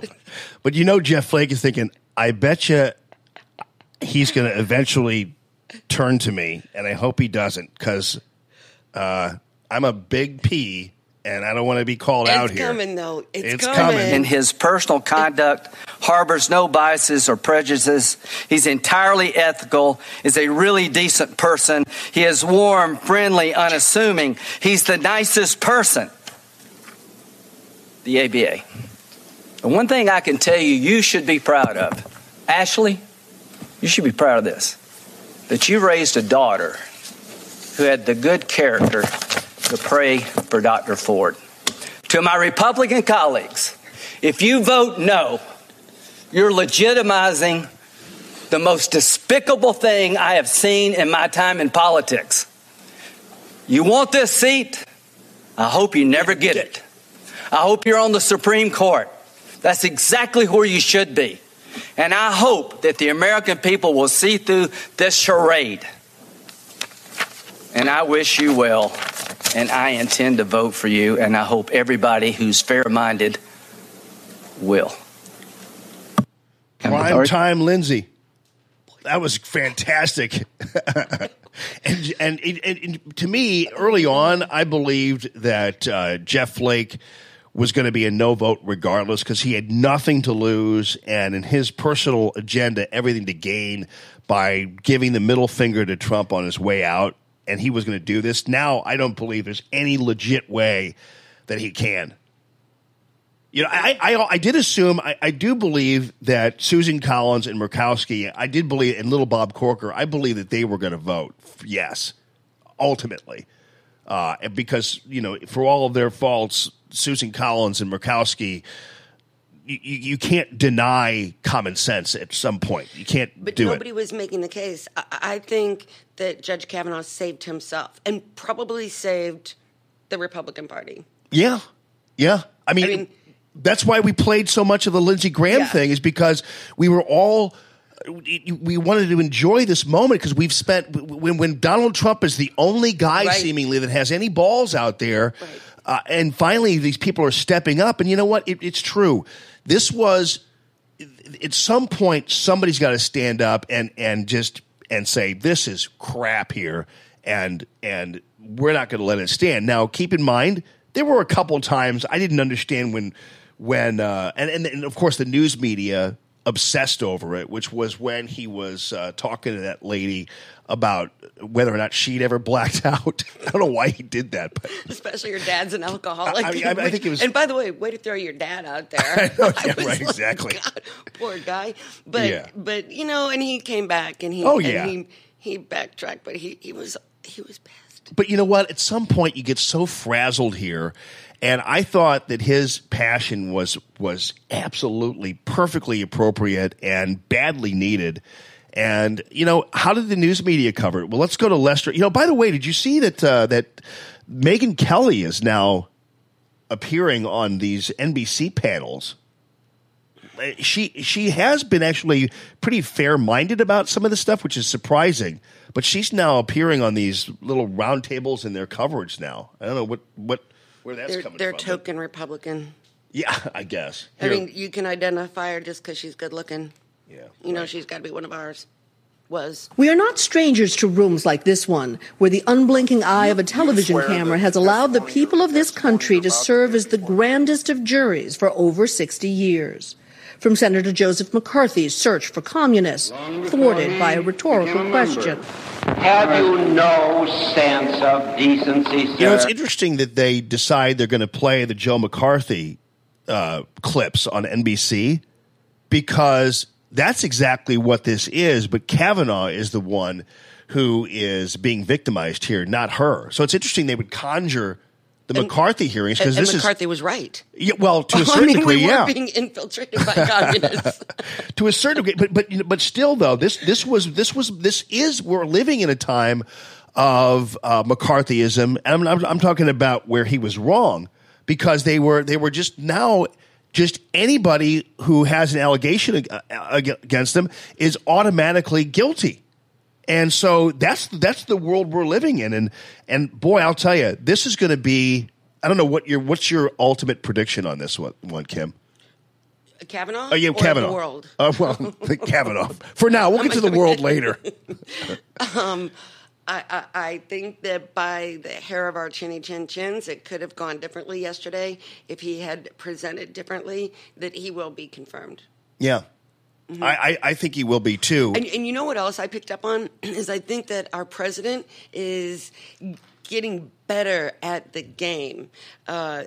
When he said, well, I'm going to watch and I have an open mind. Yeah. Oh, they don't know what to do with that. I know. Do I think that he has an open mind? Hell no. His mind is made up.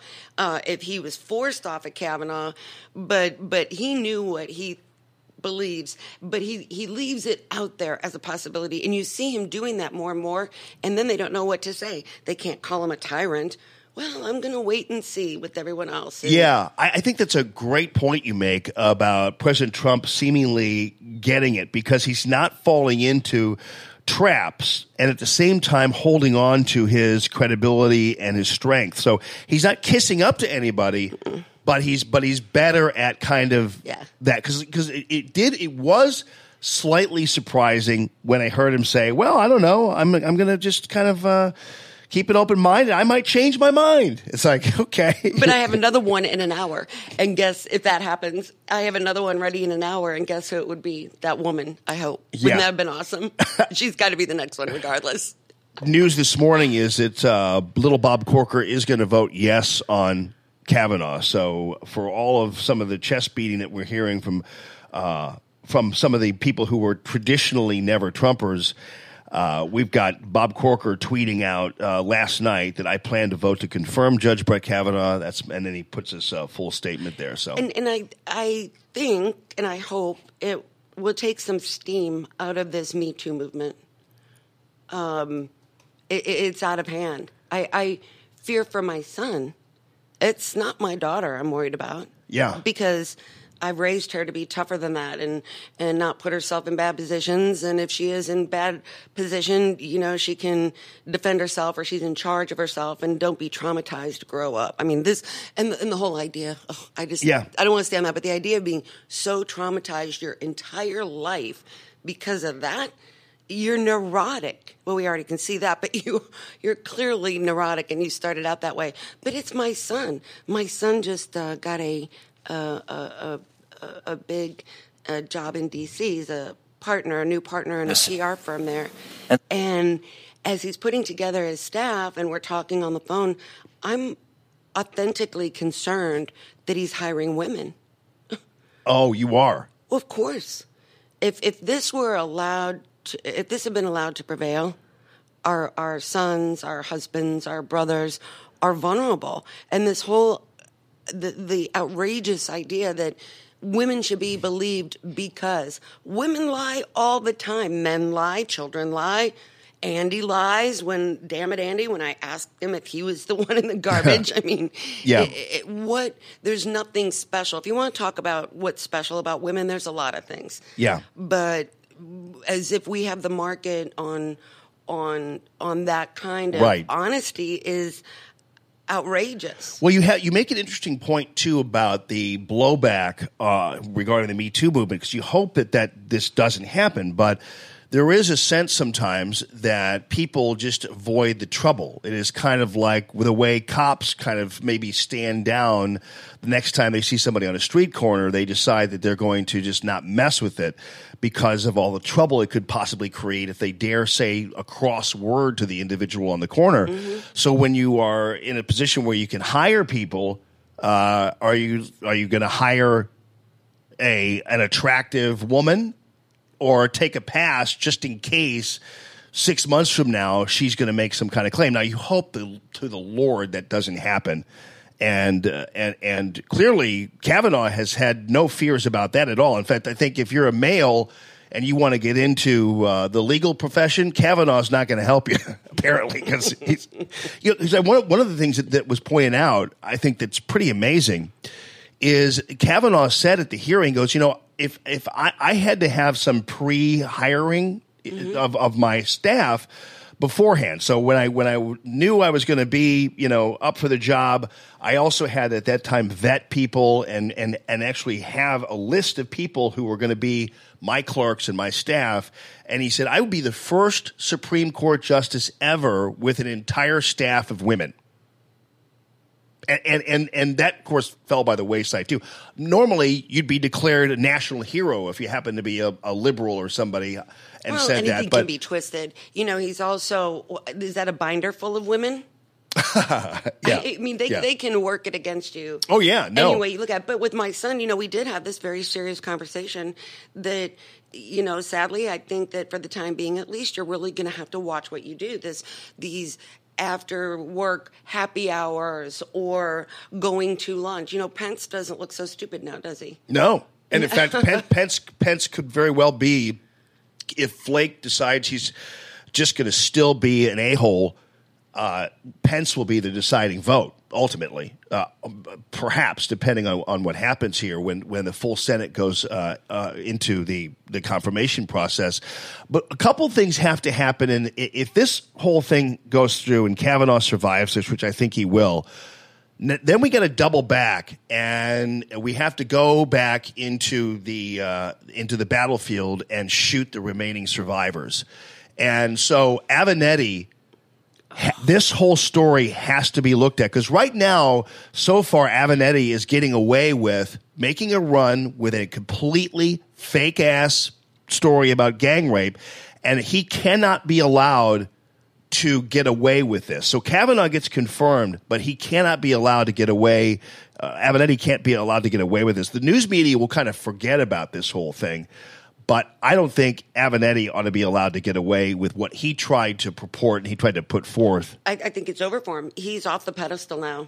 Yeah. He's been made a fool of, and this vote will seal his fate. And so much for your presidential dreams. And he's Gone. Right. And the Republicans also need to, if indeed that Kavanaugh is confirmed, the Republicans need to go big or stay home on the issue of where did the leak occur? Because this is a very important, crucial issue here about how this story fell into the hands of the news media and how this letter fell into the hands of the news media that was only in the possession of Feinstein and her staff and a congressperson's staff. And so at this point, you have to figure out, okay, where did this all come from? Now, Cornyn and Ted Cruz and Feinstein got into it a little bit yesterday on that issue. Keep in mind, this has happened before. And it just so happens that Leaky Leahy, does anybody remember old Leaky Leahy? You and I are old enough to remember that Leahy, who bragged yesterday that he'd been on a committee for 44 years. I've been on this committee for 44 years? Listen, I'm more power to you for being elected time and time again. I get it. But 44 years on the Judiciary Committee? At one point, Leahy had to resign his position as a Judiciary Committee higher-up because he was caught leaking Iran-Contra memos and things like that. At one point, there was some discussion as to whether or not somebody was killed as a result of the information that Leahy leaked. And I don't know whether that's true or not, but that was the story at the time. And then you had another one of these guys. You had Blumenthal. Does anybody remember that Blumenthal lied about his Vietnam War record? This is the same Blumenthal that told Kavanaugh, hey, you know what? If there's any hole in your story at all, it completely taints your credibility. Well, there's a gigantic hole in Blumenthal's record as lying about his Vietnam record. Well, you know what I wish had been linked is all of the payouts from that slush fund to pay off in the House, right? Right. Yeah. How many millions of dollars to silence complaints against congressmen? Yeah. Well, and once Lindsey Graham laid waste on everybody, then it was kind of down to business. Ted Cruz and Cornyn were kind of like, at that point they abandoned Rachel, what's her face, and decided they're going to take this. That plan didn't work out. It sounded good. Really, have you ever done that? with the exception of the flying, where she was totally busted in her fear of flying lie, which again I can't get enough of that 2-minute segment of this 8-hour plus hearing that should have been the end of Dr. Ford's credibility, but wasn't, because the woman, Rachel, what's her face, didn't. Did you not know when you saw her though? I mean, I know. Call me crazy, but seriously, you just size up people. When you've been on Earth long enough, you size them up. And I looked at her and I said, yeah, this is not going to go well. Right. One of the most significant testimony we heard this morning is Dr. Ford told this committee that the only people to whom she gave her letter were her attorneys, the ranking member, and her member of Congress. And she stated that she and her attorneys did not release the letter, which means the only people that could have released that letter were either the ranking member and her staff or the Democratic member of Congress. Because I think it's that short-haired chick with the blue hair behind Dianne Feinstein who leaked the memo. I'm just Ford told this committee those are the only people who had it. That is not a fair process. And we should look to the facts, not anonymous innuendo and slander. Mr. Chairman, I ask for a point of personal privilege to respond. Proceed. Mr. Chairman, let me be clear. I did not hide Dr. Ford's allegations. I did not leak her story. She asked me to hold it confidential, and I kept it confidential. So how did it get out then? I mean, that's the big question, is how did it wind up in the hands, unless, of course, she herself leaked it. But but of course, I think she's a liar. So so she maintains that she didn't. But she asked. She apparently was stalked by the press. Felt that what happened, she was forced to come forward, and her greatest fear were realized. But here's why she was stalked by the press: because the story was leaked. That's why she was stalked by the press. So Feinstein, when she talks about how, she was stalked by the press. No. The point, what Cruz's point is, how did it get into the hands of the press to begin with? She's been harassed, she's had death threats, and she's had to flee her home. In addition, the investigation that the Republican majority is heralding is really nothing that I know about other than a partisan practice. Normally, all the witnesses would be interviewed. However, that's not happened. While the majority has reached out to several people, they did not notify me or my staff that they were doing this. And so to argue that we would not participate but not tell us what they were up to is somewhat disingenuous. Yeah, well, ultimately, something has to happen in the aftermath of this. After Kavanaugh is confirmed, we have to find out how this whole thing came about. Now, keep in mind, too, that when it comes to Feinstein and the others trying to, did you hear Durbin trying to say, will you at this time turn to White House counsel and ask? And the guy's like, no, not going to do that. Thank you, though. Anyway, Dr. Durbin, appreciate it. But no, I mean, this was such a stunt that was pulled yesterday that I was so glad that late in the afternoon and even with Kavanaugh's testimony, the GOP just, in my opinion, snatched victory out of the jaws of defeat for sure. And in that line right there, it's so fun to watch it as it progresses because she's on the run. And ultimately, it's like, I didn't do it. It's like said like the person who did. I know. And so this morning, we don't know what exactly is going to happen, but apparently the vote is going to take place today. So we just don't know. And then what they're saying, the full Senate next Tuesday. And then on Wednesday, we'll be talking about Rosenstein. Oh, yeah. Probably. We'll be off of this. We'll be on to Rosenstein. Yeah. And indictments have to start coming out soon. Yeah. Elections are right around the corner. Now, listen to how twisted the left has become and how they're viewing this whole thing. Because those of you who actually watch, and that's the only other unfortunate thing about this hearing is it's 8 hours long. And so a lot of people do still depend on the news media to boil it down for them. Now, Fox News, I thought later on in the day, were a little bit more fair about this process. In the beginning, you had Chris Wallace and his over-emotional love fest with Dr. Ford, and it was like, dude, are you going to cry too, for crying out loud? It was like, man, it was driving me crazy. Judge Napolitano. Yeah, I know. What happened to him? I don't know. Judge Napolitano is he's like Dr. Darkness. He used to be our Liberty guy, man. I know. Well, here's the thing, though. The problem is, I think Napolitano, again, like everybody who is trying their hands at punditry here, they try to predict based on past values. And so usually a hearing like this is not normally going to go well if you just kind of read the tea leaves based on how all this stuff was playing out the week ahead of it. Even yesterday morning, I called it a disaster for the GOP. I said that I called them Republicucks and that they were being completely abused by this process, and they agreed to it. So Grassley agreed to let the Democrats speak, and usually when they spoke, it was praising her as an American hero. Yeah. And then at the same time, when it came for the Republicans, Rachel stepped in. I was thinking, this doesn't make any sense. And then when she got started, it was 5 minutes and then on to, Blumenthal. It's like, okay, this is going to be, they're going to need 8 hours to talk to the woman. And so I was really concerned about it. It didn't look good in the morning. I was too. And that's why, Lindsey is and his speech was so pivotal. And I think there were some great lines that came out of what he said. I think one of the things that Judge Kavanaugh said that was very compelling is the truth has a ring to it.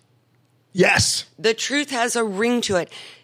Everybody knows that, but nobody can say that if we're talking about a woman making an allegation. It's not right. You're a hater. If you look at her and go, you know what? You look freaking neurotic, man. Clearly you're not telling the truth. Those are some crocodile tears.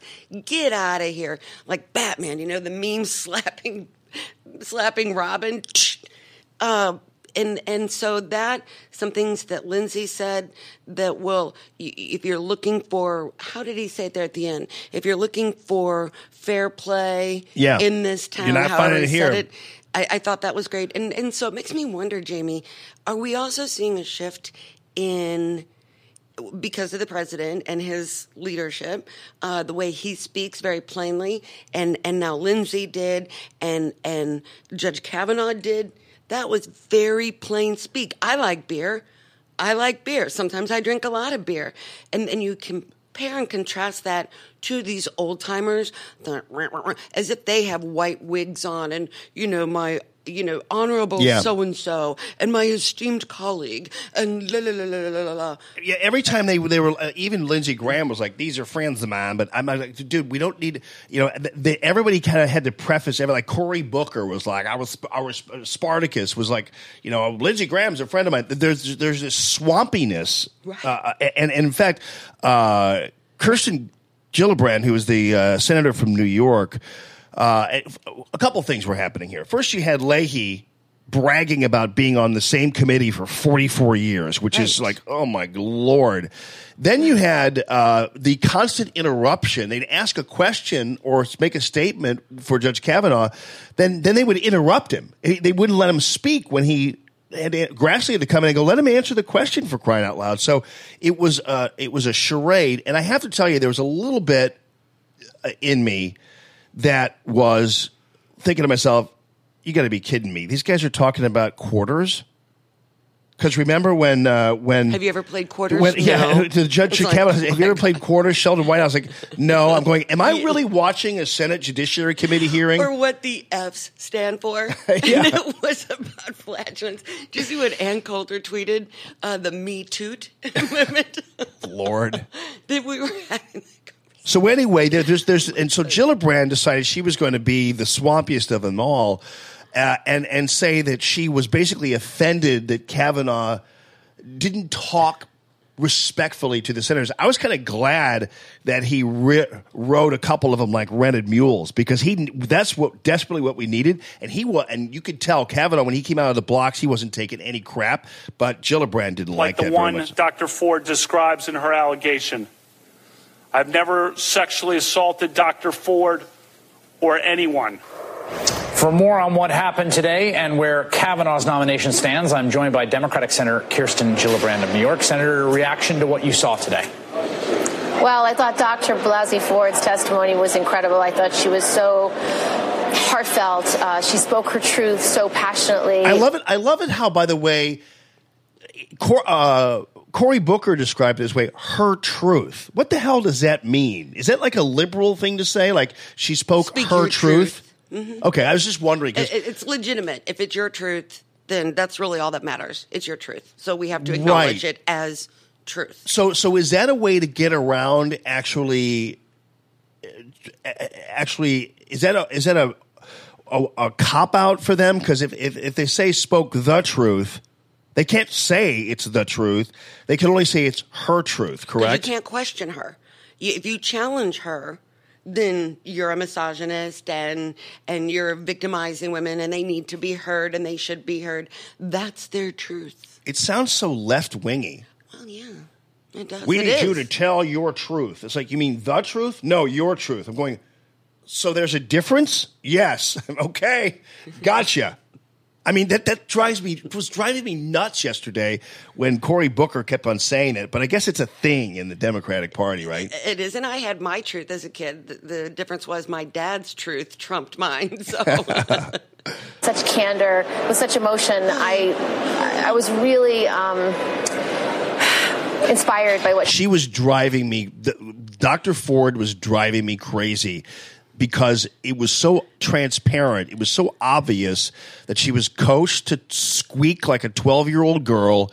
And I pointed out this earlier, and all that was missing was a big, gigantic lollipop and pigtails. And that, because that's the kind of image that she wanted to portray, was of this little, innocent 12-year-old girl who has never been really to a vagina hat anti-Trump rally or screamed and yelled about hating Donald Trump, and is not part of the left-wing cabal out there. So she comes across, it was so fake to me. And I didn't buy one bit of it. And then when, of course, she was dismantled over her fear of flying story. And then she also, remember how she kept talking about how if somebody would only tell me when he worked. where Mark Judge, what year he worked at the Save You store or whatever the hell it was, if they would just tell me, no, we're not going to tell you. You're the one who claims to know everything here. But if somebody would just tell me, like, I could be more helpful. I could be She more kept helpful. saying that. It's like Not that I could unbelievable. be more truthful, or I could be more helpful because I want to be helpful. Today, I thought the second half though was so discouraging. Of course it was, because you guys are about to lose your you-know-whats.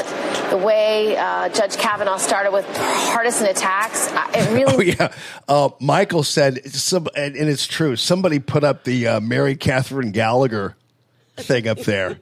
And yeah, I had Edith Ann, but I think Mary Catherine Gallagher is probably a better example of that. And by the way, it wasn't lost on me when Kavanaugh and Dr. Ford were talking about their lives as young people, I was going, wow, you guys what world were you living in? Because it was the world of private schools and country clubs and summers at the beach and camps. And it was like, wow, you guys had a pretty damn good life. And the idea that anything is a secret in high school anyway. But my children went to private school too, and there are no secrets. Like all this will be happening, and nobody's going to tell the headmaster. Yeah, I mean they're going to be the next day. And I think that anytime a girl does something sexual, by choice or not, the whole school knows. Yeah, they know within hours, and that was even before we had cell phones. Like this went on over and over, and nobody knew. I was thinking that it was also cool that Judge Kavanaugh talked a lot about beer. He goes, I like beer. And it's like, that's pretty reasonable, buddy. I mean, that sounds, Kavanaugh, in fact, it was interesting to me. The more I heard about him, the more I heard about his life and him talking about drinking beer and him talking about coaching and that kind of thing. It's like, man, that's the kind of, I like the idea, even though it might not have anything to do with the Constitution necessarily. But how refreshing is it to have a guy who seemingly comes across as a real person? He seems so unlike all these other swamp monsters out there, even to that degree of somebody, even people on the Supreme Court. And he seems just like to be a very real guy. And it seems to me like that'd be the perfect person, as long as you're conservative, for the Supreme Court. Oh, I agree, and I like the stories of when they were young. I could imagine that, and he seemed to be a very popular kid, but I can see him kind of geeky, and that calendar, that's a certain kind of squared away person because their mind works that way. Yeah, and my son Sasha was that way. He was determined from the time he, and he knew, and he would never do anything. It's not about his virtue or anything like that. He would never do anything to derail his ambition because he was born with it. Yeah. Me, I mean, all kinds of stuff could and did happen. I probably couldn't be vetted for a dog catcher. Yeah. Well, they found Mark Judge's book, and Mark Judge apparently had a lot of issues. He didn't quite make it past the point where a 12-pack of beer every night wasn't a good idea. He decided that was going to be something he did every single night the rest of his life, which didn't work out well for him. And then somebody ran down a book he wrote or something, and they had the Bart Kavanaugh as a reference. Remember that one? Mm-hmm. And they were trying to insinuate somehow that Brett Kavanaugh was a stinking drunk the whole time and blacked out and did all this kind of stuff. But generally, to me, none of the stories I heard were any different than a regular run-of-the-mill, with the exception of the drinking age was 21 here in Missouri and 18 up on the East Coast. So that's why they were drinking so early. When did that change? 80? I don't know. 81, 82? Oh, I don't know. All I know is when I left St. Louis to go to Madison, Wisconsin, and the drinking age went from 21 to 18, I was like drinking beer all the time. I was in the military, so even when it changed, we were still allowed. Oh, yeah. In fact, in the barracks, the vending machines, they had one for pop and they had one with beer cans. It was encouraged. I don't know how. It's amazing to me. Times have changed, but that how stupid I was to think that my parents didn't notice that I was drinking their beer. I don't know how. I must have thought that, I'll just take this can, because I used to go down in the basement and they'd have for a while it was always Busch, and then it was Bud, but then they got into this Wiedemann's kick. And you're like, have you ever heard of Wiedemann's? Oh no, I didn't care what kind of beer it was. I was going in there and popping the cans and drinking it. That's pretty cute. But I don't know how they. And then what, you would hide the cans or throw them in the neighbor's garbage can, or. Yeah, I'd do something with them, but it was weird though, because they were only. I would notice, like if I would notice if, well, maybe I would. I would notice if some of my beer was gone. Like if Aiden was drinking my beer, I'd notice. 1 or 2 were gone, or 3. I mean, how much did you drink? 1 or 2. I'd basically, I didn't. I'd go down there and I'd basically shoot one. It was like pop it open, and get the hell out of there. Put a pillow over the. Put a pillow over the thing. And then not kiss your mom goodnight. Come and give me a kiss goodnight, Jamie. Or how about the idea that I thought that my parents wouldn't notice that I put water in their liquor. Well, unless they were drinking it out of the bottle, they may not notice if they're mixing it with something. And Jamie, you were a good boy overall, so they didn't have to count the beers, they thought. Yeah. Yeah, Joanne remembers Wiedemann's. Yeah, it was beer. I drank it. But anyway, they drank a lot of beer apparently back in Kavanaugh's We question his fitness for this office, for the fact that he does not have the temperament or the character or the honesty or integrity to be a Supreme Court justice. Yeah, he didn't just sit there and take all of our crap, Kirsten says. He doesn't have the temperament. Right. I love it how somebody defends themselves and suddenly they don't have the temperament apparently because they're not taking their lashings the way we're used to. I was really disturbed by the second half of the hearing and disturbed by my Republican colleagues and how they acted and what they said. Of course you were. Disturbed is the word. It was so bad because they wound up humiliating you. That's the key there. So you like some Alt J, do you? I used to, when I was at 97.1, Denise hated Alt J. I love Alt J. Here. It sometimes is like a acquired taste, but never was for me. This is from Matilda. Alt J's one of those guys who you listen to the music and you don't really understand any of the words, but it just sounds fantastic anyway. So this is the kind of thing I listen to at the office. I got those big, nice, tall ceilings, and I've got my Bose sound system all around. No matter where you walk in there, you get it, and it fills it. And yeah, that sounds great. Like a nice, breezy, little lofty like atmosphere, right? Windows open, right? Brick walls. Maybe a little ceiling fan. Maybe some gauzy curtains. Yes. And just listen to music. There, we got it all down, don't we? Yeah.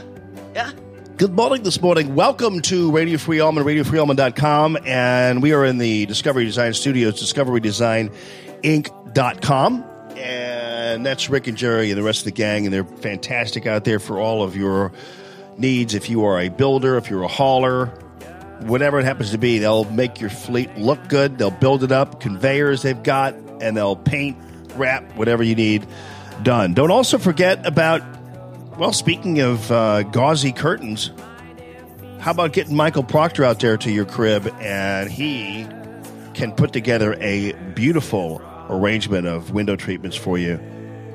because he's got your little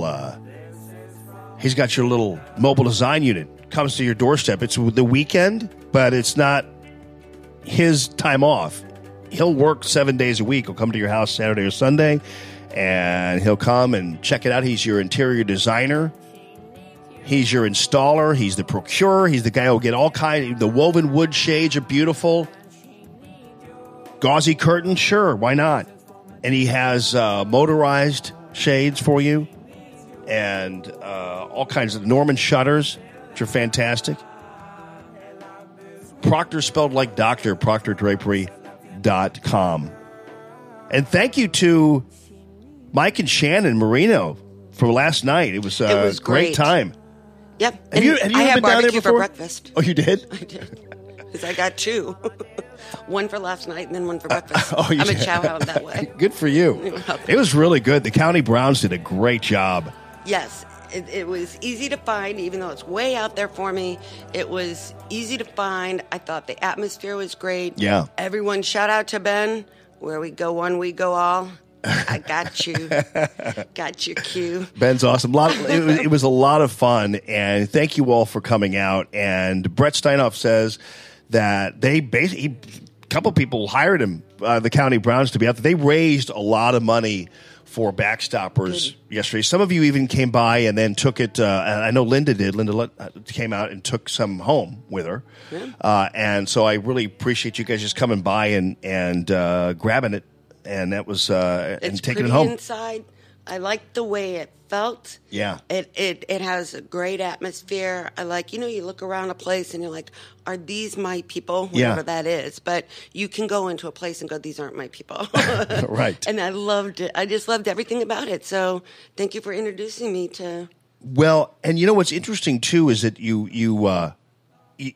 their exhaust system, like he invested a lot of money in the exhaust system.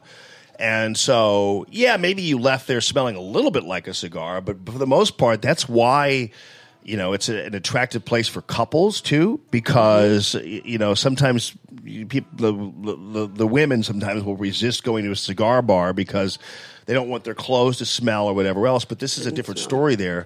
And so we had a great time, and then the guys from Glazers was there as well. With their bourbon tasting, which was fantastic, and Phil's a great guy. We're going to hook up with them and do some work with them on getting some wonderful booze in your hands, thanks to Glazers, the premier distributor of liquor in town here. So I'm going to try to hook up with them. But we had a good time. It was great. It was fun. Yeah. I got to put some pictures. I didn't put any pictures up. I had to come home and get the show ready and everything else. But I'll put some pictures up from last night because it was fun. And you're the gang was all there. Beloved. You're beloved. Yes. That was clear. Well, and I love everybody too. So it shows. You're that kind of legit guy. Well, and you know what though? That's what I picked up on Judge Kavanaugh. That he loved his friends and they authentically loved him. Yeah. And I think that's awesome. He did exude that, and people respond to that. I was amazed the truth when he has a ring to it. Yeah, I was amazed when he told that story about all of the friends that he had. I'm thinking, dude, you had a lot of friends, And he talked started about crying because he had drugged them into this. Yeah, and he was so apologetic. 65 women signed on and came to his defense, just who are friends of his. I don't think I could drum up, I mean, I'm telling you, it was crazy. And then he talked about how when he was a kid, he would talk to these girlfriends of his, and they weren't girlfriends as in girlfriends. They were friends who were girls, and he had great relationships with them. And he said, people make fun of me because I was a virgin or whatever, but for us, it was a matter of faith. It was a matter of caution. It was a matter of respect, and we just didn't do that. We talked about the future. We talked about stuff. It sounds to me like they had a really nice little atmosphere there. Mm-hmm. Absolutely good kids. So I was impressed. But anyway, really impressed with all of you coming out. And, for a Thursday night, it's tough to get to these places. So JP's Corner, I met Jim Musial last night. Did you meet Jim? He owns JP's Corner in Sunset Hills. So eventually we're going to maybe get out and get a happy hour going there. Yeah, we'll I do love that. that idea because we like beer. We do like beer. We might even, you know what we might do is we might even do it like on a weekend. We might even do a happy Sunday, something like that. I don't know. I love that idea. Right Because a lot of after people, church. because weekends are weekdays are kind of hard because a lot of people have, you know, if their kids are around, they've got soccer practices and volleyball practices and school the next day that they got to get their kids ready for, and so sometimes it's hard for people to come out. But I'll be there. right on, Kim, with your bad self. What do you have in that box? Well, Or is that okay to announce what you have in that box? well, everything we do is legal, but the box. Don't you? I mostly came, ApacheBlaze.com, people. I mostly brought you a box because, honest to God, I met another person that like, oh, I love boxes. I save boxes, and so when we ship out. I have different sizes of these, but when we ship them out, I cover that box. There's a second box, a brown one, to not ruin the black one, because I assume you would want to keep it, because I love boxes. So, what is this? That is just a little, like I have, no. You just spray it on me? This actually is where the bottom screws off, and this is actually where I keep, I'll keep Tobacco things products? I want to hide. I have a hairbrush, for instance, that I travel with that I'll keep cash in. So I know that nice. nobody will bother it. Yeah. And there's all kinds of things. These are awesome. An extra key to the house. Oh, you know, wow, yeah. You don't want to put that under the mat because everybody thinks of that, but you don't open that. You want to be careful with So that. it's a Scotch. So it's a And they have all Scotch Brite kinds. status. I love it. It's a stash can, but I've got some glass in here and a little love note. Jamie, I'm glad you're my friend. So sweet. Thanks I for love being go- my pe- friend. But look at this. You can tell a girl does this. It's like, well, all glass. And I have some glass here that you can put out and display. That's funny because our accountant is a really nice older lady, and she loves some of the water pipes that we have. And so I've given her a couple, and she has them up on her mantle with her Japanese dolls because they are beautiful. But just some glass. People can because come it's very by. nice. But people can come by, right, to your place. Is that correct? We're not a store. You're not a store. So I'm Okay. there every day, but sometimes it may look like I'm not if I have the blinds drawn. Now, we're on the bar and restaurant end, so people are always, and we have the website on the window, and they'll look us up, and they'll knock sometimes on the door because they know what we do after they looked it up. But yeah, so just for you, my friend. So people can come by, but Kim will call the police on you. Like the little window that the Wizard of Oz has. What do you want? But ApacheBlaze.com, and you do have some beautiful stuff on there. You know, seriously, it's just to have and admire, and it's functional art. And, you know, there was a time, thanks to, we all remember John Ashcroft, right? Remember when he was the Attorney General? Yeah. And the war on drugs, and they launched something called Operation Pipe Dreams that actually Tommy Chong ended up going to prison over, and they cracked down on paraphernalia and this awesome underground scene of glassblowers. They're artists. And you go back to the Grateful Dead days and even the Fish tours, and they would be out there in the parking lots selling their wares. It almost wiped it out because these people had to go so deep underground. So the reemergence of this uniquely American art form of functional glass. And, you know, these artists, and as Apache Blaze grows, we're going to move beyond functional glass. They make pendants. You've seen me wear some. They make pendants. They make all kinds of things that are really quite beautiful. And glass is fascinating, and I love it. I love what I do. I love the scene. I love the people. When you go to our website, on each product page, we have the artist and their picture and a little bit about them. So you're already connecting to that piece that you choose, because this is a very personal thing. Yeah. Vaporizers will never do away with this. It's communal. It's ancient. And so we believe so strongly in preserving and perpetuating this American art form that we couldn't be more pleased. And we're about the only ones out there. Our Wow. competition online is all imported glass. Well, now And you that's want no to. good. Now you make me want to open up a blacksmithing shop. I think you should because it's almost dead. I'm going to bring blacksmithing back. Since you're bringing glass blowing back, I'm bringing blacksmithing back. No joke.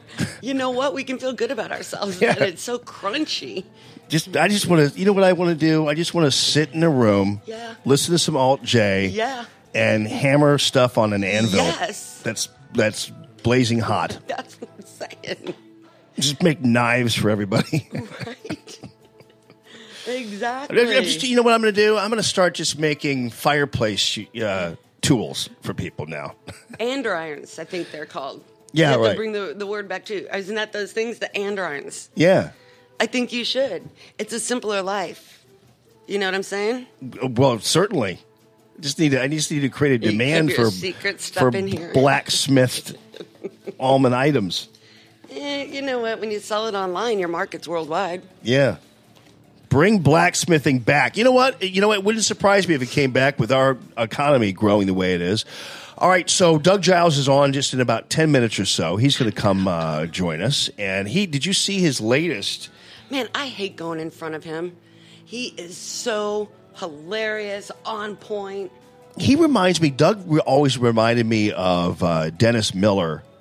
Because when Dennis Miller goes on his roles, where's he been lately, by the way? I don't know. When Dennis Miller goes on... He used to be on, what's his face, Bill O'Reilly. I know. And yeah. Bill's gone, so... But when Dennis Miller is on a roll, you got to kind of keep up with him because he's hyper intelligent. You could tell they have IQs through the roof, and so when they talk and they're using references and language and words and things, and you got to kind of stay with him because it's hard to keep up. And Doug's that kind of guy, and he just has his latest piece of art too. I'll show you when we're taking a little bit of a break here, but he's going to be on with us at 8:30. And don't forget, too, folks, that your insurance needs are yours with Matthew Mitchell and the Matthew Mitchell Allstate Agency. Low premiums, low deductibles, all at the same time. And 855-QUOTE-ME is the number there. So yesterday was, in my opinion, a great day. Today, here's how things are supposed to be going down. This judiciary panel will likely take a vote, and it might even be before noon. Right now, what's happening is that the White House is starting to zero in on some of these GOP senators who may or may not be on the fence. Bob Corker, as I told you earlier, that he is a yes vote. Of the 11 Republicans on the committee, Jeff Flake remains in doubt. He's a bitter, petty, horrible person, and he doesn't care about America, certainly doesn't care about you, and only cares about maybe his next book or something. But Jeff Flake is the only one who is going to be petty enough probably to vote no. But I don't know how he can yesterday after Lindsey Graham basically just shamed him and everybody else who's buying into this baloney, this hash that's being slung by Dr. Ford and the rest of the gang. He, too, did not think she would lose. He was counting on it. That Hillary would lose. He did not think she would lose. I mean, the landscape has changed for so many of them. Yeah. They thought they had their careers all laid out, and then... Well, and because Kim, we've talked about this before, so I and people know the truth about this, and that is, and this isn't just our truth. This is the truth. I'm just telling you. Is that there were Democrats? There were Republicans who, and they were in the media, they were in the conservative media, they were at the National Review. They were in Congress and they were in the Senate as well, who would prefer to have Hillary Clinton as president. And there are a number of reasons why. Some people in the conservative media believed that they need to have relevance. And so for conservatives like to sell books, for instance, that talk about how your guns are going to go away, you have to have people in office who are talking about your guns going away. So you can't sell Sky is Falling books, and you can't sell a Sky is Falling radio show like Glenn Beck's if you don't have some enemy out there to constantly talk about. Protagonist needs an antagonist. Exactly. Or let's say you are a politician. The key for a lot of these guys is fundraising. And so what they do is they have to have somebody to use to fundraise. So when you have Hillary Clinton in office and you're a Republican, it's pretty easy for you to kind of stay in office because all you do is panic people over the fact that there's a Democrat in office, and you fundraise using Hillary stuff. That's just how it works. Those emails were going out. I bet they were going out during the hearing. Oh, yeah. Fundraising emails were going out. Yeah, yeah. And so unfortunately, those people were working against us the entire time. Now, let's put it this way. There was a certain level of calculation on my part in terms of what was going to happen with my initial original support of President Trump. But I knew that there was a chance, if I did the same calculations that other conservative broadcasters are doing and they wound up making a huge mistake, if I would have said, okay, so if I'm for President Trump and he loses, I have a lot of hell to pay because people are going to think I destroyed the Republican Party, and and they would say I was responsible for Hillary's election, whatever. And your prognostication skills suck, which is not a good thing either. Well, and also, for instance, during the Bush administration, our ratings weren't nearly as good as they were when Obama was elected. That's just a matter of fact. But at the same time, at that point, I didn't care. I at that particular juncture, I wasn't making calculations based on, wow, you know what? Then when there's an opposition party in power, I do better. I make more money. Because at that point, I decided that I have to tell the truth about what I believed in. I had to maintain. I couldn't pretend that I didn't support President Trump, and just because I couldn't suck up to some of the other so-called conservatives out there who were Cruz people, who which were was a large part of our base. Oh yeah. Oh. So we were both off the plantation, along with the rest of us that came from that. Right. And they're just now starting to forgive us. Oh, right. And some of them didn't. Yeah. And so I went through a long time where, my worst nightmare usually was always like a tweet from some conservative. And whenever they have Christian Dad in their Twitter profile, they're the worst, believe me, because they believe that they can anybody who it's either Christian Dad or maybe like a Proverbs quote. They were usually the worst people towards me. I usually wound up blocking them because they were so vicious and disgusting and vile to me. Sanctimonious. Oh, it was horrible. Yeah, very sanctimonious. So we had to. But you know what? At the time, though, I wasn't worried about that because I thought, okay. And then I said, even if worse comes to worse, if things get great with President Trump. We're all a family. We've all worked hard to get him elected. And I'm just going to throw caution to the wind and say, I'm going to tell you the truth about who I support. And it took a while. And I had to deal with everybody at 97.1. And I'm talking about everybody. No one liked President Trump over at 97.1. And how many times I got, messages from people, or private Facebook messages. Trump, really? Trump, really? It's a clown car. It's a blah. It's a blah. It's like, okay. So all that stuff. But still, as you point out, authenticity is a big deal for me, at least. I'm not always I'm not perfect when it comes to, always doing the right thing. But authenticity is important to me. And there was no way I could have a radio show and not be upfront about who I was supporting. Now, Cruz and Trump, it was between Cruz and Trump. I was fair to Ted Cruz. I didn't think he could win, but I was fair to him. That was my thing. I didn't think he could win. I stayed up all night long in solidarity with him when he was filibustering the health care. Yeah. And remember? Yeah. And there's a guy that off the top of his head, just to be able to go hours and hours and hours and and in such cogent thought. And I was like, God, you're brilliant. Yeah. I did. I stayed up all night long, but I knew that he couldn't win. No. There's no way. There was no way. But I will tell the truth. I was kind of surprised that Trump won. I was. Did you think that? Did you? There was a part of me. No, like, dang, he really did it. This is awesome. I honestly, it was based on. I had the good fortune of being able to have a radio show where I had a lot of people calling in, and usually I could tell what was happening. So about a week before, I had confidence in President Trump, and my biggest fear was that he would win and that his worst enemies would be Republicans. And actually, a lot of that turned out to be true, unfortunately, because there were a lot of people who were trying to derail his agenda there. But that was one of my fears. But when I started hearing from people, even some of my union guys who were like, yeah, we're voting for President Trump. And when I started hearing from people who hadn't voted, who said their husbands were going to vote for the first time in 25 years, then I knew that there was enough passion and there was enough vigor in the support of President Trump that was going to put him through. And then that morning, it was clear because I'll never forget. I've told this story before, so I don't want to be boring, and I got to get a hold of Doug. But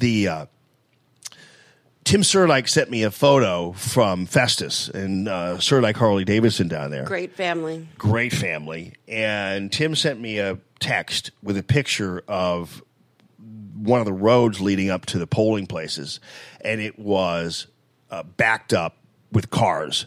And I said, Trump's definitely going to win because people were turning out in gigantic numbers. I mean, it was amazing in these places and where they had not been before. And actually, Tim was like, I've never seen this many people voting in my life down here in Festus. And I was like, okay, right there in God's country, definitely this is a winner. So I sensed the watershed moment when she called us deplorables. Oh, yeah. So I knew that. I knew that there was a shift. I think, Jimmy, what I was concerned with was cheating. Yeah. And I was still cynical enough. I've lost some of that cynicism thanks to this president. Oh, yeah. Yeah. I'm not as cynical as I was. So I'll be curious to know what you think or what you all think the watershed moments, like calling us deplorables, is going to turn out, the huge number of people that will turn out in November. Yeah. And I think maybe even this hearing and seeing how low people will go and watching Kavanaugh cry, it's terrifying to people. Oh, it's terrifying. Yeah, I still can't. And fear is what gets people out to the polls for sure. I hope you guys, no doubt, and that's why I think 2018 is going to be a hugely great election for conservatives because all you have to do is apply common sense. And I'll say this, I said it before, I'll say it again. There's no way that the union guy who voted for President Trump in 2016, the tradesman, is going to go back in 2018 and elect Democrats to unravel this fabulous economy that we have right now. But will he get out? Well, that's the true. Thing. And I think the world they will. is very frightening. Yeah, because we want to hold on to it. We're saying you all don't even hold the reins of power, and look at y'all. This could be the first time in modern history that the opposition party does not take over Congress in an off-year election. Like they did, for instance, in 2010 with Obama and everything else. Let me get Doug Giles on here real quickly. I can't get over this damn this fear of flying moment. The 2 minutes that dismantled her. Good morning, everybody. How you doing, Doug? Man, you're ruining my TV right now. What do you mean? Watching the Kavanaugh confirmation. Flakes a yes, buddy. Yep, exactly. We think we're gonna get it done. Yesterday was great. I was just talking about this 2 minutes of the fear of flying segment that Dr. Ford, who basically came across all she needed was pigtails and a big lollipop to kind of fill out her performance here as this hapless little doe-eyed 12-year-old girl that she was trying to present herself as yesterday. It didn't work, and I was so proud of the Republicans, Lindsey Graham, and by the time it was all over, it seemed like, Democrats are going to lose yet another one. Yeah, I like the part where she said, "What does exculpatory evidence mean?" She got a PhD, man. She's throwing around $20 words, and she doesn't know what exculpatory evidence. And I thought that keeping that whimpering voice going for an hour was bad acting, but I got to give it to her for the marathon stuff. And I loved how she'd go in and out of it depending upon the question that was asked. You know, she'd be laughing her butt off at some stuff. She'd be cheeky talking about herself and other things. And then all of a sudden when it would come into some diatribe, Feinstein or Cory Booker. Oh, by the way, in regards to Cory Booker, we got to talk about him, man. We pulled something up out of his past that I guarantee most people don't know about St. Cory.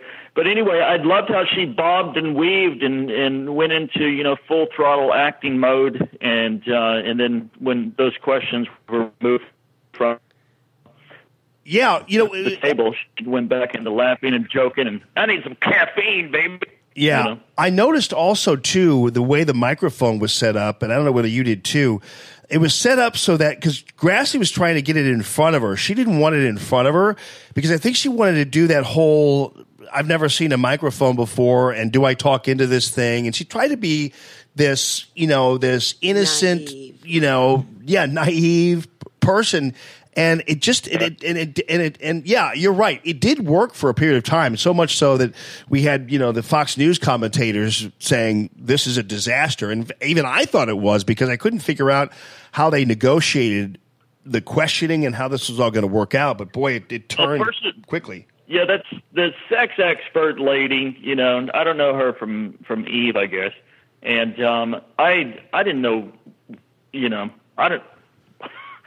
why in God's name they should have thrown that pork chop to Lindsey Graham, Ted Cruz, who's Waters, a couple other guys, and just frickin' let them have at it instead of she's like, do you know your locker number from 7th grade?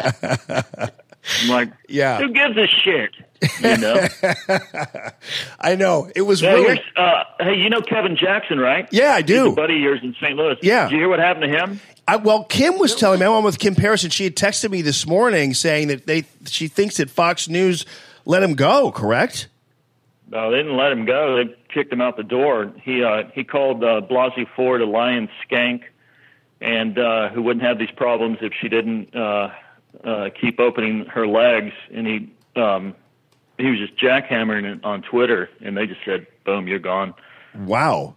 Yeah, Kevin was on the show with me when I was at 97.1, and because he continued to have a show over at 97.1 on Saturdays, but knowing that company that has no balls over there, they'll get rid of his show on Saturday too, I'm sure. But because he has a Saturday show, that's why I couldn't really have him on the air here again. But he and I had been in touch. He's got that new movie out, and good guy. But he'll tell it like it is sometimes. Yeah, it's again, you can say whatever you want about Supreme Court justice. You can call this uncorroborated accusations against him credible accusations. You can call him a rapist. You can say that he gangbangs, and those people, they can write it up as it's Matthew, Mark, Luke, and John. No repercussions. No punitive actions taken against whoever says it or writes it. But oh my God, you call you call Blasey Ford or whatever the other Ramirez and the other chick liars. Oh my gosh, you disparage their character whatsoever. Can't touch a woman nowadays, man. Yeah, especially a liberal woman. If you go after, and I'm not agreeing with what Kevin said. Yeah, right. I think it's a little. I think he should have known better, man. Yeah, I wouldn't Anyway. have done the whole. I wouldn't have done the whole legs open kind of thing. I mean, that wasn't necessary, and because I mean, I do believe that she's a liar, but I wouldn't have used the term skank or I mean, that's a little much. The fact that she doesn't have a she has a credibility issue is enough, and it's very apparent. You don't really need to dress that up at all. So yeah, I would bring up stuff like Palo Alto permitting. I believe it's Palo Alto. The permits that you have to apply for and be granted to do remodeling on your home. She said that she had this extensive remodel in 2012, and Palo Alto is accusing her of perjury. They're like, we don't have any permits for all that work that she had done on her digs.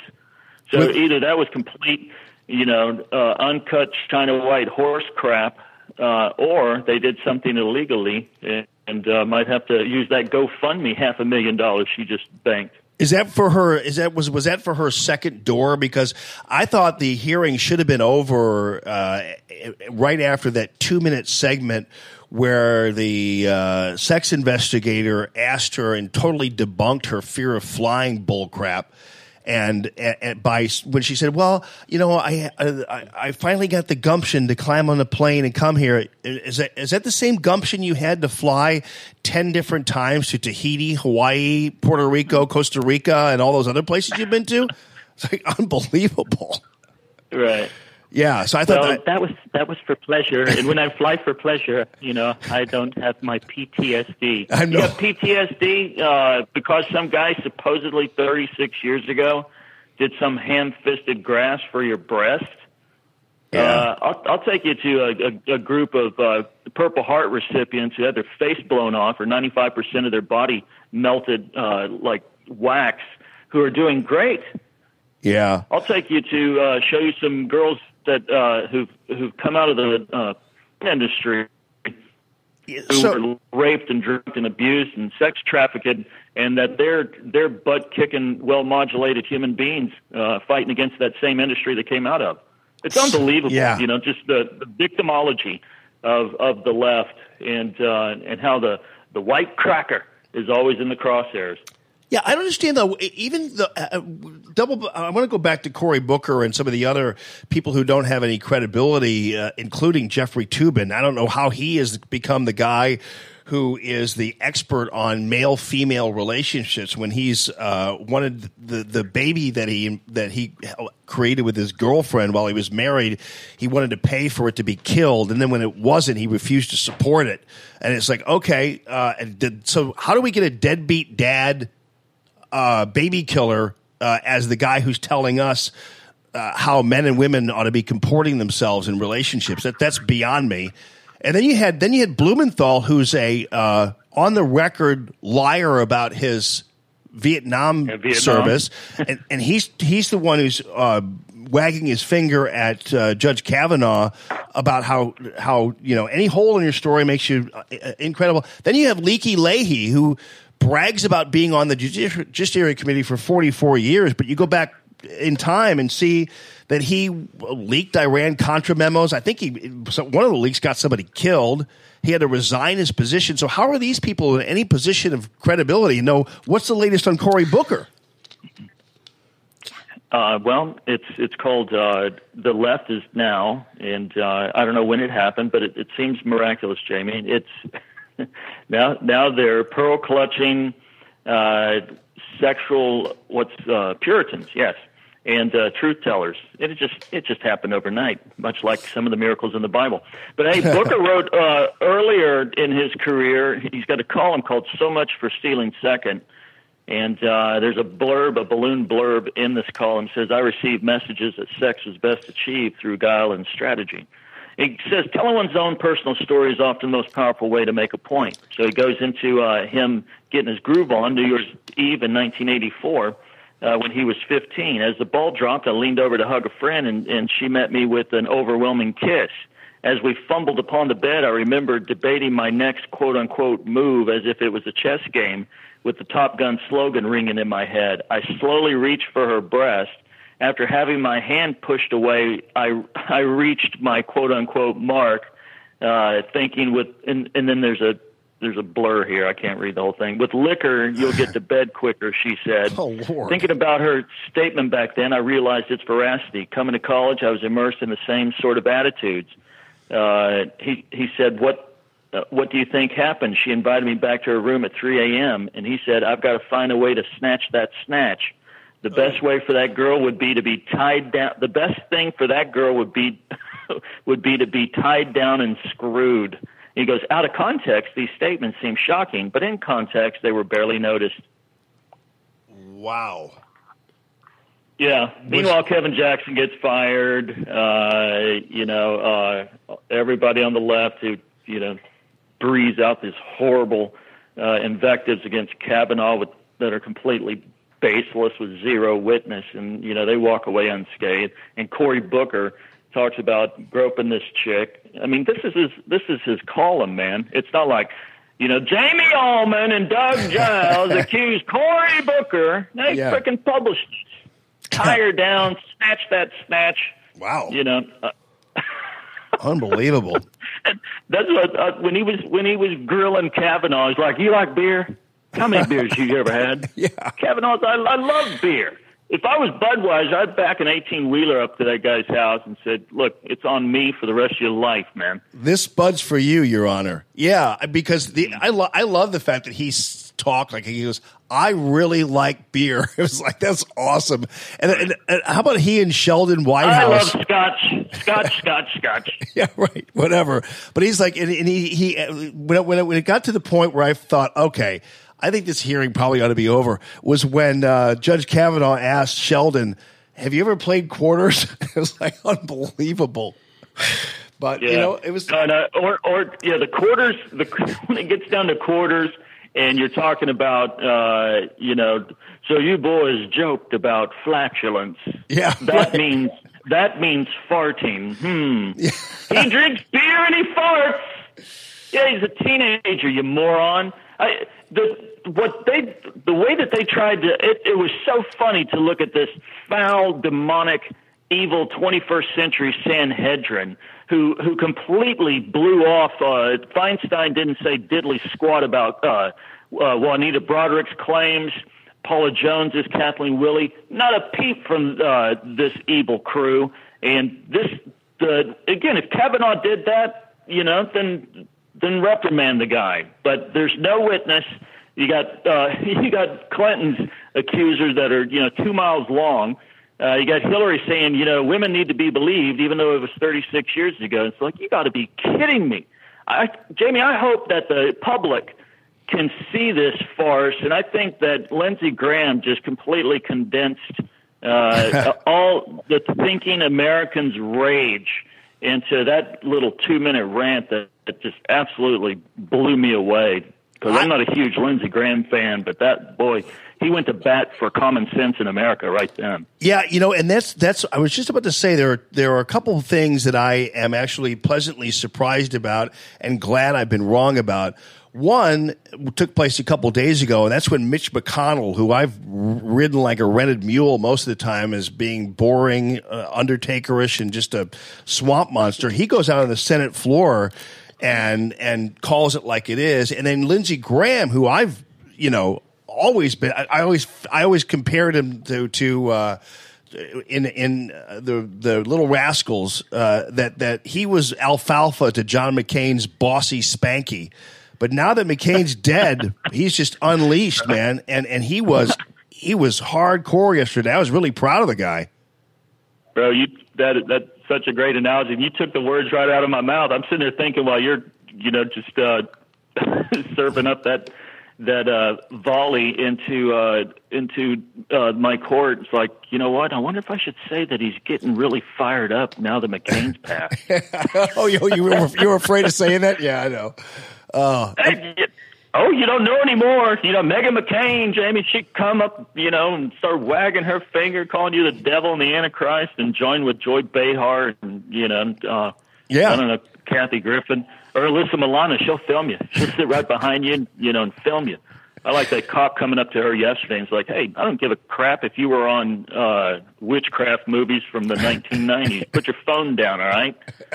And I thought a couple of times, man, that Kavanaugh's testimony actually affected her. If you look at her body language when he's talking about how you've destroyed my family and there's no due process, there's no presumption of innocence, and this is a sham. This is a Salem witch hunt. It looked like she softened her grimace a bit, maybe loosened up on clenching those back molars. Yeah.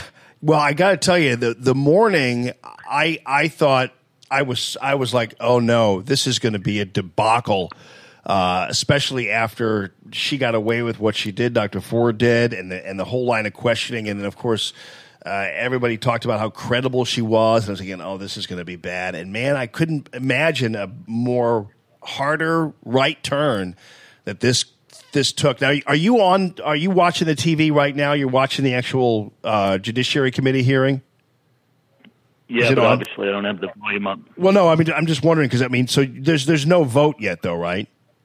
It comes at 1:30 p.m. Eastern. Oh, okay. Oh, good, fantastic. Yeah. Boy, I was during Lindsey Graham's speech there. I was wondering whether or not Jeff Flake was like, he was probably saying, please don't look over at me. Please don't look over at me. Yeah, no, I hope, Manchin seems like he's a decent cat. I know he's got a D tag to his name and stuff, but I hope he comes over as well. Yeah, well. And Collins, man, what they did to Collins, the left, and just eviscerating her wickedly on Twitter. Democrats calling her stuff that you and I can't repeat on the air, and them threatening her with donated $1 million to her opposition if she doesn't vote against Kavanaugh. Yeah.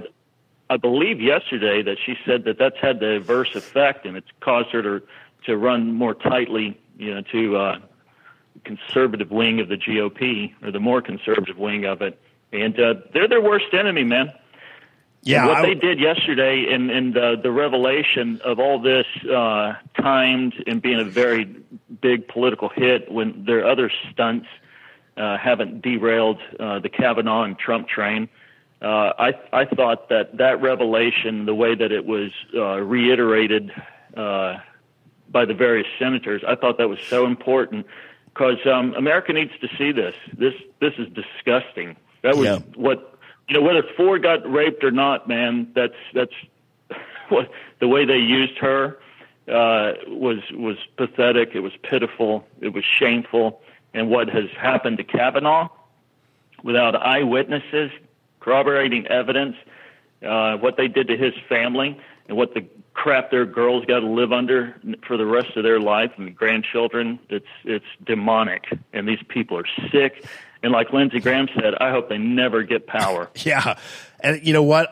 And something has to happen to Avenatti after all this is said and done. This guy is crooked as the day is long, and I know the media is going to try to pretend they never actually covered his gang rape lie, but he's got to be held to account for that thing once this is all said and done. Yeah, my buddy, he grew up with all the guys, and I know him well, hard-hitting conservative. He said if any gang rapes went down in that close-knit community, he said, I would have heard about it. Yeah. I'm telling you, I would have heard about it. He said, it's a small little world over there, just like Bill Bennett. I don't know if you saw him last night. He said, I raised 2 kids. They went to Georgetown Prep. And he said, anything untoward that happens in that little cloister, everybody and their dog knows about it. It goes quickly through the gossip mills. And alleged rape, gang raping. Yeah. They'll say anything, man. And the thing is that if you're pushified, if you don't want conflict, if you're going for these positions and these jobs, you'll just back off and just say, you know what, it's not worth it. Screw you. I thought Kavanaugh at one point was just going to take his necktie, put it around his head like a headband, like in Loverboy, Mike Reno. Rip open his shirt, grab a 6-pack from underneath the table, and say, "Blank all of you guys, I'm out of here. You can kiss my ass." You know, there was a moment, Doug, and that's very funny. There was a moment where about halfway through his speech, I was thinking, is he going to tell them to take this and shove it? Because it sounded like he was almost just going to say, you know, I'm too good for you. I'm too good for this country. I'm getting the hell out of here. But good for him, man. Hey, by the way, just got your you sent me your brand new piece of art. I got to get this one, man. This is the Trumpinator. I'll be back 2020. It's beautiful, buddy. Yeah, no, it's outselling everything that I've painted about Trump. My political paintings heretofore, that and the Mr. and Mrs. Trump. Well, the wanted poster's still doing well. They're all taken off, man. But the Trumpinator, it's obviously for the listener. It's a deviation from the Terminator theme, but instead I got Trump wearing his shades instead, and on one of his sunglass shades, it's got 2020, and what else? He's got a big ass Colt 1911 45 automatic with a laser sight on it, and a red, white, and blue leather jacket, kind of Evel Knievel thing, and it's been selling like crazy, man. And what's cool about it is keepingbear.com. They have prints for like $15. They're like 11 by 14. And we've got it all the way up to $400 Giclée on canvas, museum quality canvas over at DougGiles.art. And we've got small, medium, and large sizes. Bro, I just got mine yesterday because we're using it in the podcast, kind of background stuff. It's freaking beautiful, man. Yeah. My gallery in Austin does a great job. So we cover all the water tables, price and size-wise. So DougGiles.art, the Terminator, or the Trumpinator, I'll be back 2020. I love it, man. And you know what? I know I know some of you guys who do this kind of work and work so hard hate it when people make suggestions about things. But, dude, I really want some of this stuff in like square bumper sticker things so I could put them on my Jeep window or something like that. I wonder if you could. Can you guys do that where you make them into like decals? Yeah, you know, the answer is yes. And we had a meeting with the guys. I think I told you this last week. So we've got stickers coming up, buttons, mugs, shirts, posters, every kind of variation. The company's growing so fast, it's hard to keep up with it. We just purchased a 4,000 square foot building because we outgrew the other one, and now it looks like this thing is going to be outgrown here in a little while. Yeah, it is just great, man. It's like pure, awesome pop art. This is the conservative Andy Warhol right here. We got on our hands, Doug Giles. I'll take that, brother. All right, man. DougGiles.art is where you can find it. And, buddy, listen, appreciate you, man. And I think after today and after this vote, happy days. You're here again. So we're good. Yeah, I don't know, man. I'd never turn you back on the left. They'll come at you with razor blades and lemon juice. Yeah, you're right. You're right about that, man. ClashDaily.com and DougGiles.art. Have a great weekend, brother. You too. Stay rowdy, Jim. All right, man. Take care. See you, buddy. Yeah. So, yeah, no, Kevin Jackson and I don't know where I don't know what got into Kevin with that. I mean, I'm not normally very prissy about tweets, as you know, but I'm surprised. Yeah, I know. I don't know. But here's the problem for Kevin now is that they do have his show there at 97.1. They'll drop kick that show now because the Entercom they're not going to stand by him. They don't stand by anybody.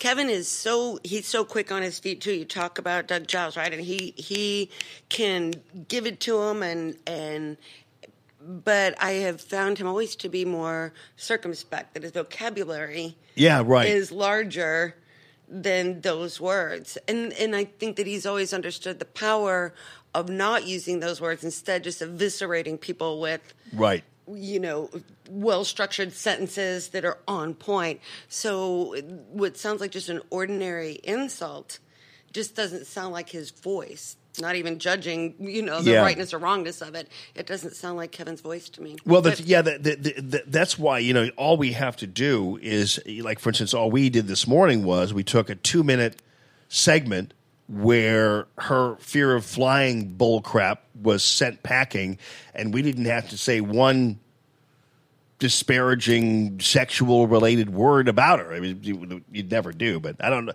I mean, the skank thing, I don't know. It's not a wise thing to do to call women. I bet he'd like it. Generally speaking, it was probably not good. That's why, like when Cory Booker, when Doug Giles is reading the thing, and Cory Booker used the term snatch. It's like, who the hell talks like that? I mean, I guess people do, but that's his truth. Right, exactly. All right. Well, been fun having you in. And thanks a ton for coming last night. It was great. A lot of people were meeting you for the first time, so that was awesome. And I think you and Gia met in person for the first time, correct? Yeah, we hung out. Yeah, it's awesome. So Gia was there, and we just did a great time. Margaret, thank you for being there and having so much fun and keeping everybody smiling. And Father Tom was out there, came all the way from New Melly, and Julie was there. Me. What's that? Further than me. I know. That's saying a lot. Sharon Solomon, I lost 50 pounds. How did you lose 50 pounds? You didn't even look like you had 50 pounds on you. But anyway, congratulations, because Sharon was very happy. Sharon wants things that girls do like to hear. Yeah, well, I mean, I wasn't just saying that. I was like, really? You had 50 pounds on you? Whatever. Well, I think men prefer their women a little rounder than women think they want us. Oh yeah, Am I right about that? Oh yeah, no. I mean, I'm sure there are guys who want the. Who knows? Oh, be careful now! You're going to start going. No. I'm just saying. I don't. No. But thanks J-Lo and all those girls that brought rounder back. Yeah. Things go in and out of fashion. Right. And so I'm happy to see Twiggy and Kate Moss, the heroine look. Oh yeah, no, I remember that. Yeah. The wayfish. The pasta carbonara look is back. Person, yeah. Yeah. Well, you know what? I think, listen, men like women who eat. You know what I mean? Enjoy life. There's nothing better than, to me, I don't know, it's going to sound weird, but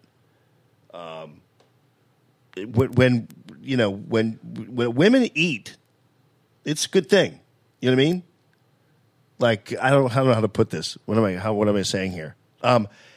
It shows a level of confidence and a level of, I'm eating this. I love this. Whatever. I don't know. Instead of picking through a salad to watch it, whatever. Right. No, it's enjoying life. Those women have more zest. It's the way you like things that smell good, and you like things that feel good, and you like things that taste good, and yeah. Thank you, Kim. Thank you for taking the words out of my mouth. It was perfect. Yeah, it's like women who drink. I don't know. I like beer. Whatever. I actually, although there are a lot of people who will be insulted by this or might be, like, well, I'm an alcoholic. That's why I don't drink. But I don't really trust people who don't drink. Tell you the truth. I'm just saying. Well, but a lot of people in legal states have swapped out the drinking for smoking. Oh, really? Because that's an entirely different mindset, right? Yeah. Smokers don't fight. Smokers don't cry. So if you've got a girl that smokes instead of drinks too much, it's that girl that drinks too much that's texting you or she'll start crying or she'll but we doesn't do that, huh? No. We doesn't cause the late night text. No. Well, it might be a late night text. We'd be like, I was thinking I was just listening to this kind of profound. I was just listening to Nectar and I didn't realize how great that album really was. Right. Yes, I'll talk to you tomorrow. Oh, sorry. Never mind. That's supposed to be the theme. There. All right. Well, ApacheBlaze.com. Check it out. Kim Paris, great having you in. And you have a discount code just for you. I do? Yeah. Radio free. Oh, really? Yes. So at checkout, Radio free. So if you use Radio Free when you go and shop online at ApacheBlaze.com, you get a discount. Yes. It's Jamie's discount. I love it. Thank you for doing that. Did you already tell me that? Well, last night I brought some discount cards and I've shared, and I'll bring some more in for you. But okay. But yeah, I put it in the website yesterday on my way to Santino's. Okay. Radio Free Man. Good morning this morning. Thank you very much. And thank you to Gold Note Lending, 567-GOLD, 567-GOLD, 314-567-GOLD. Have them do a mortgage checkup for you because your home values have increased and you might not even know it, ladies and gentlemen. You might not even know it. So have them do a nice little checkup for you and you're on your way. 314-567-GOLD. Thank you to Santino Cigars and Cocktails again. Pop down there this weekend if you can. They've got your bottle, that's for sure. Right there, Vogel Road in beautiful Arnold.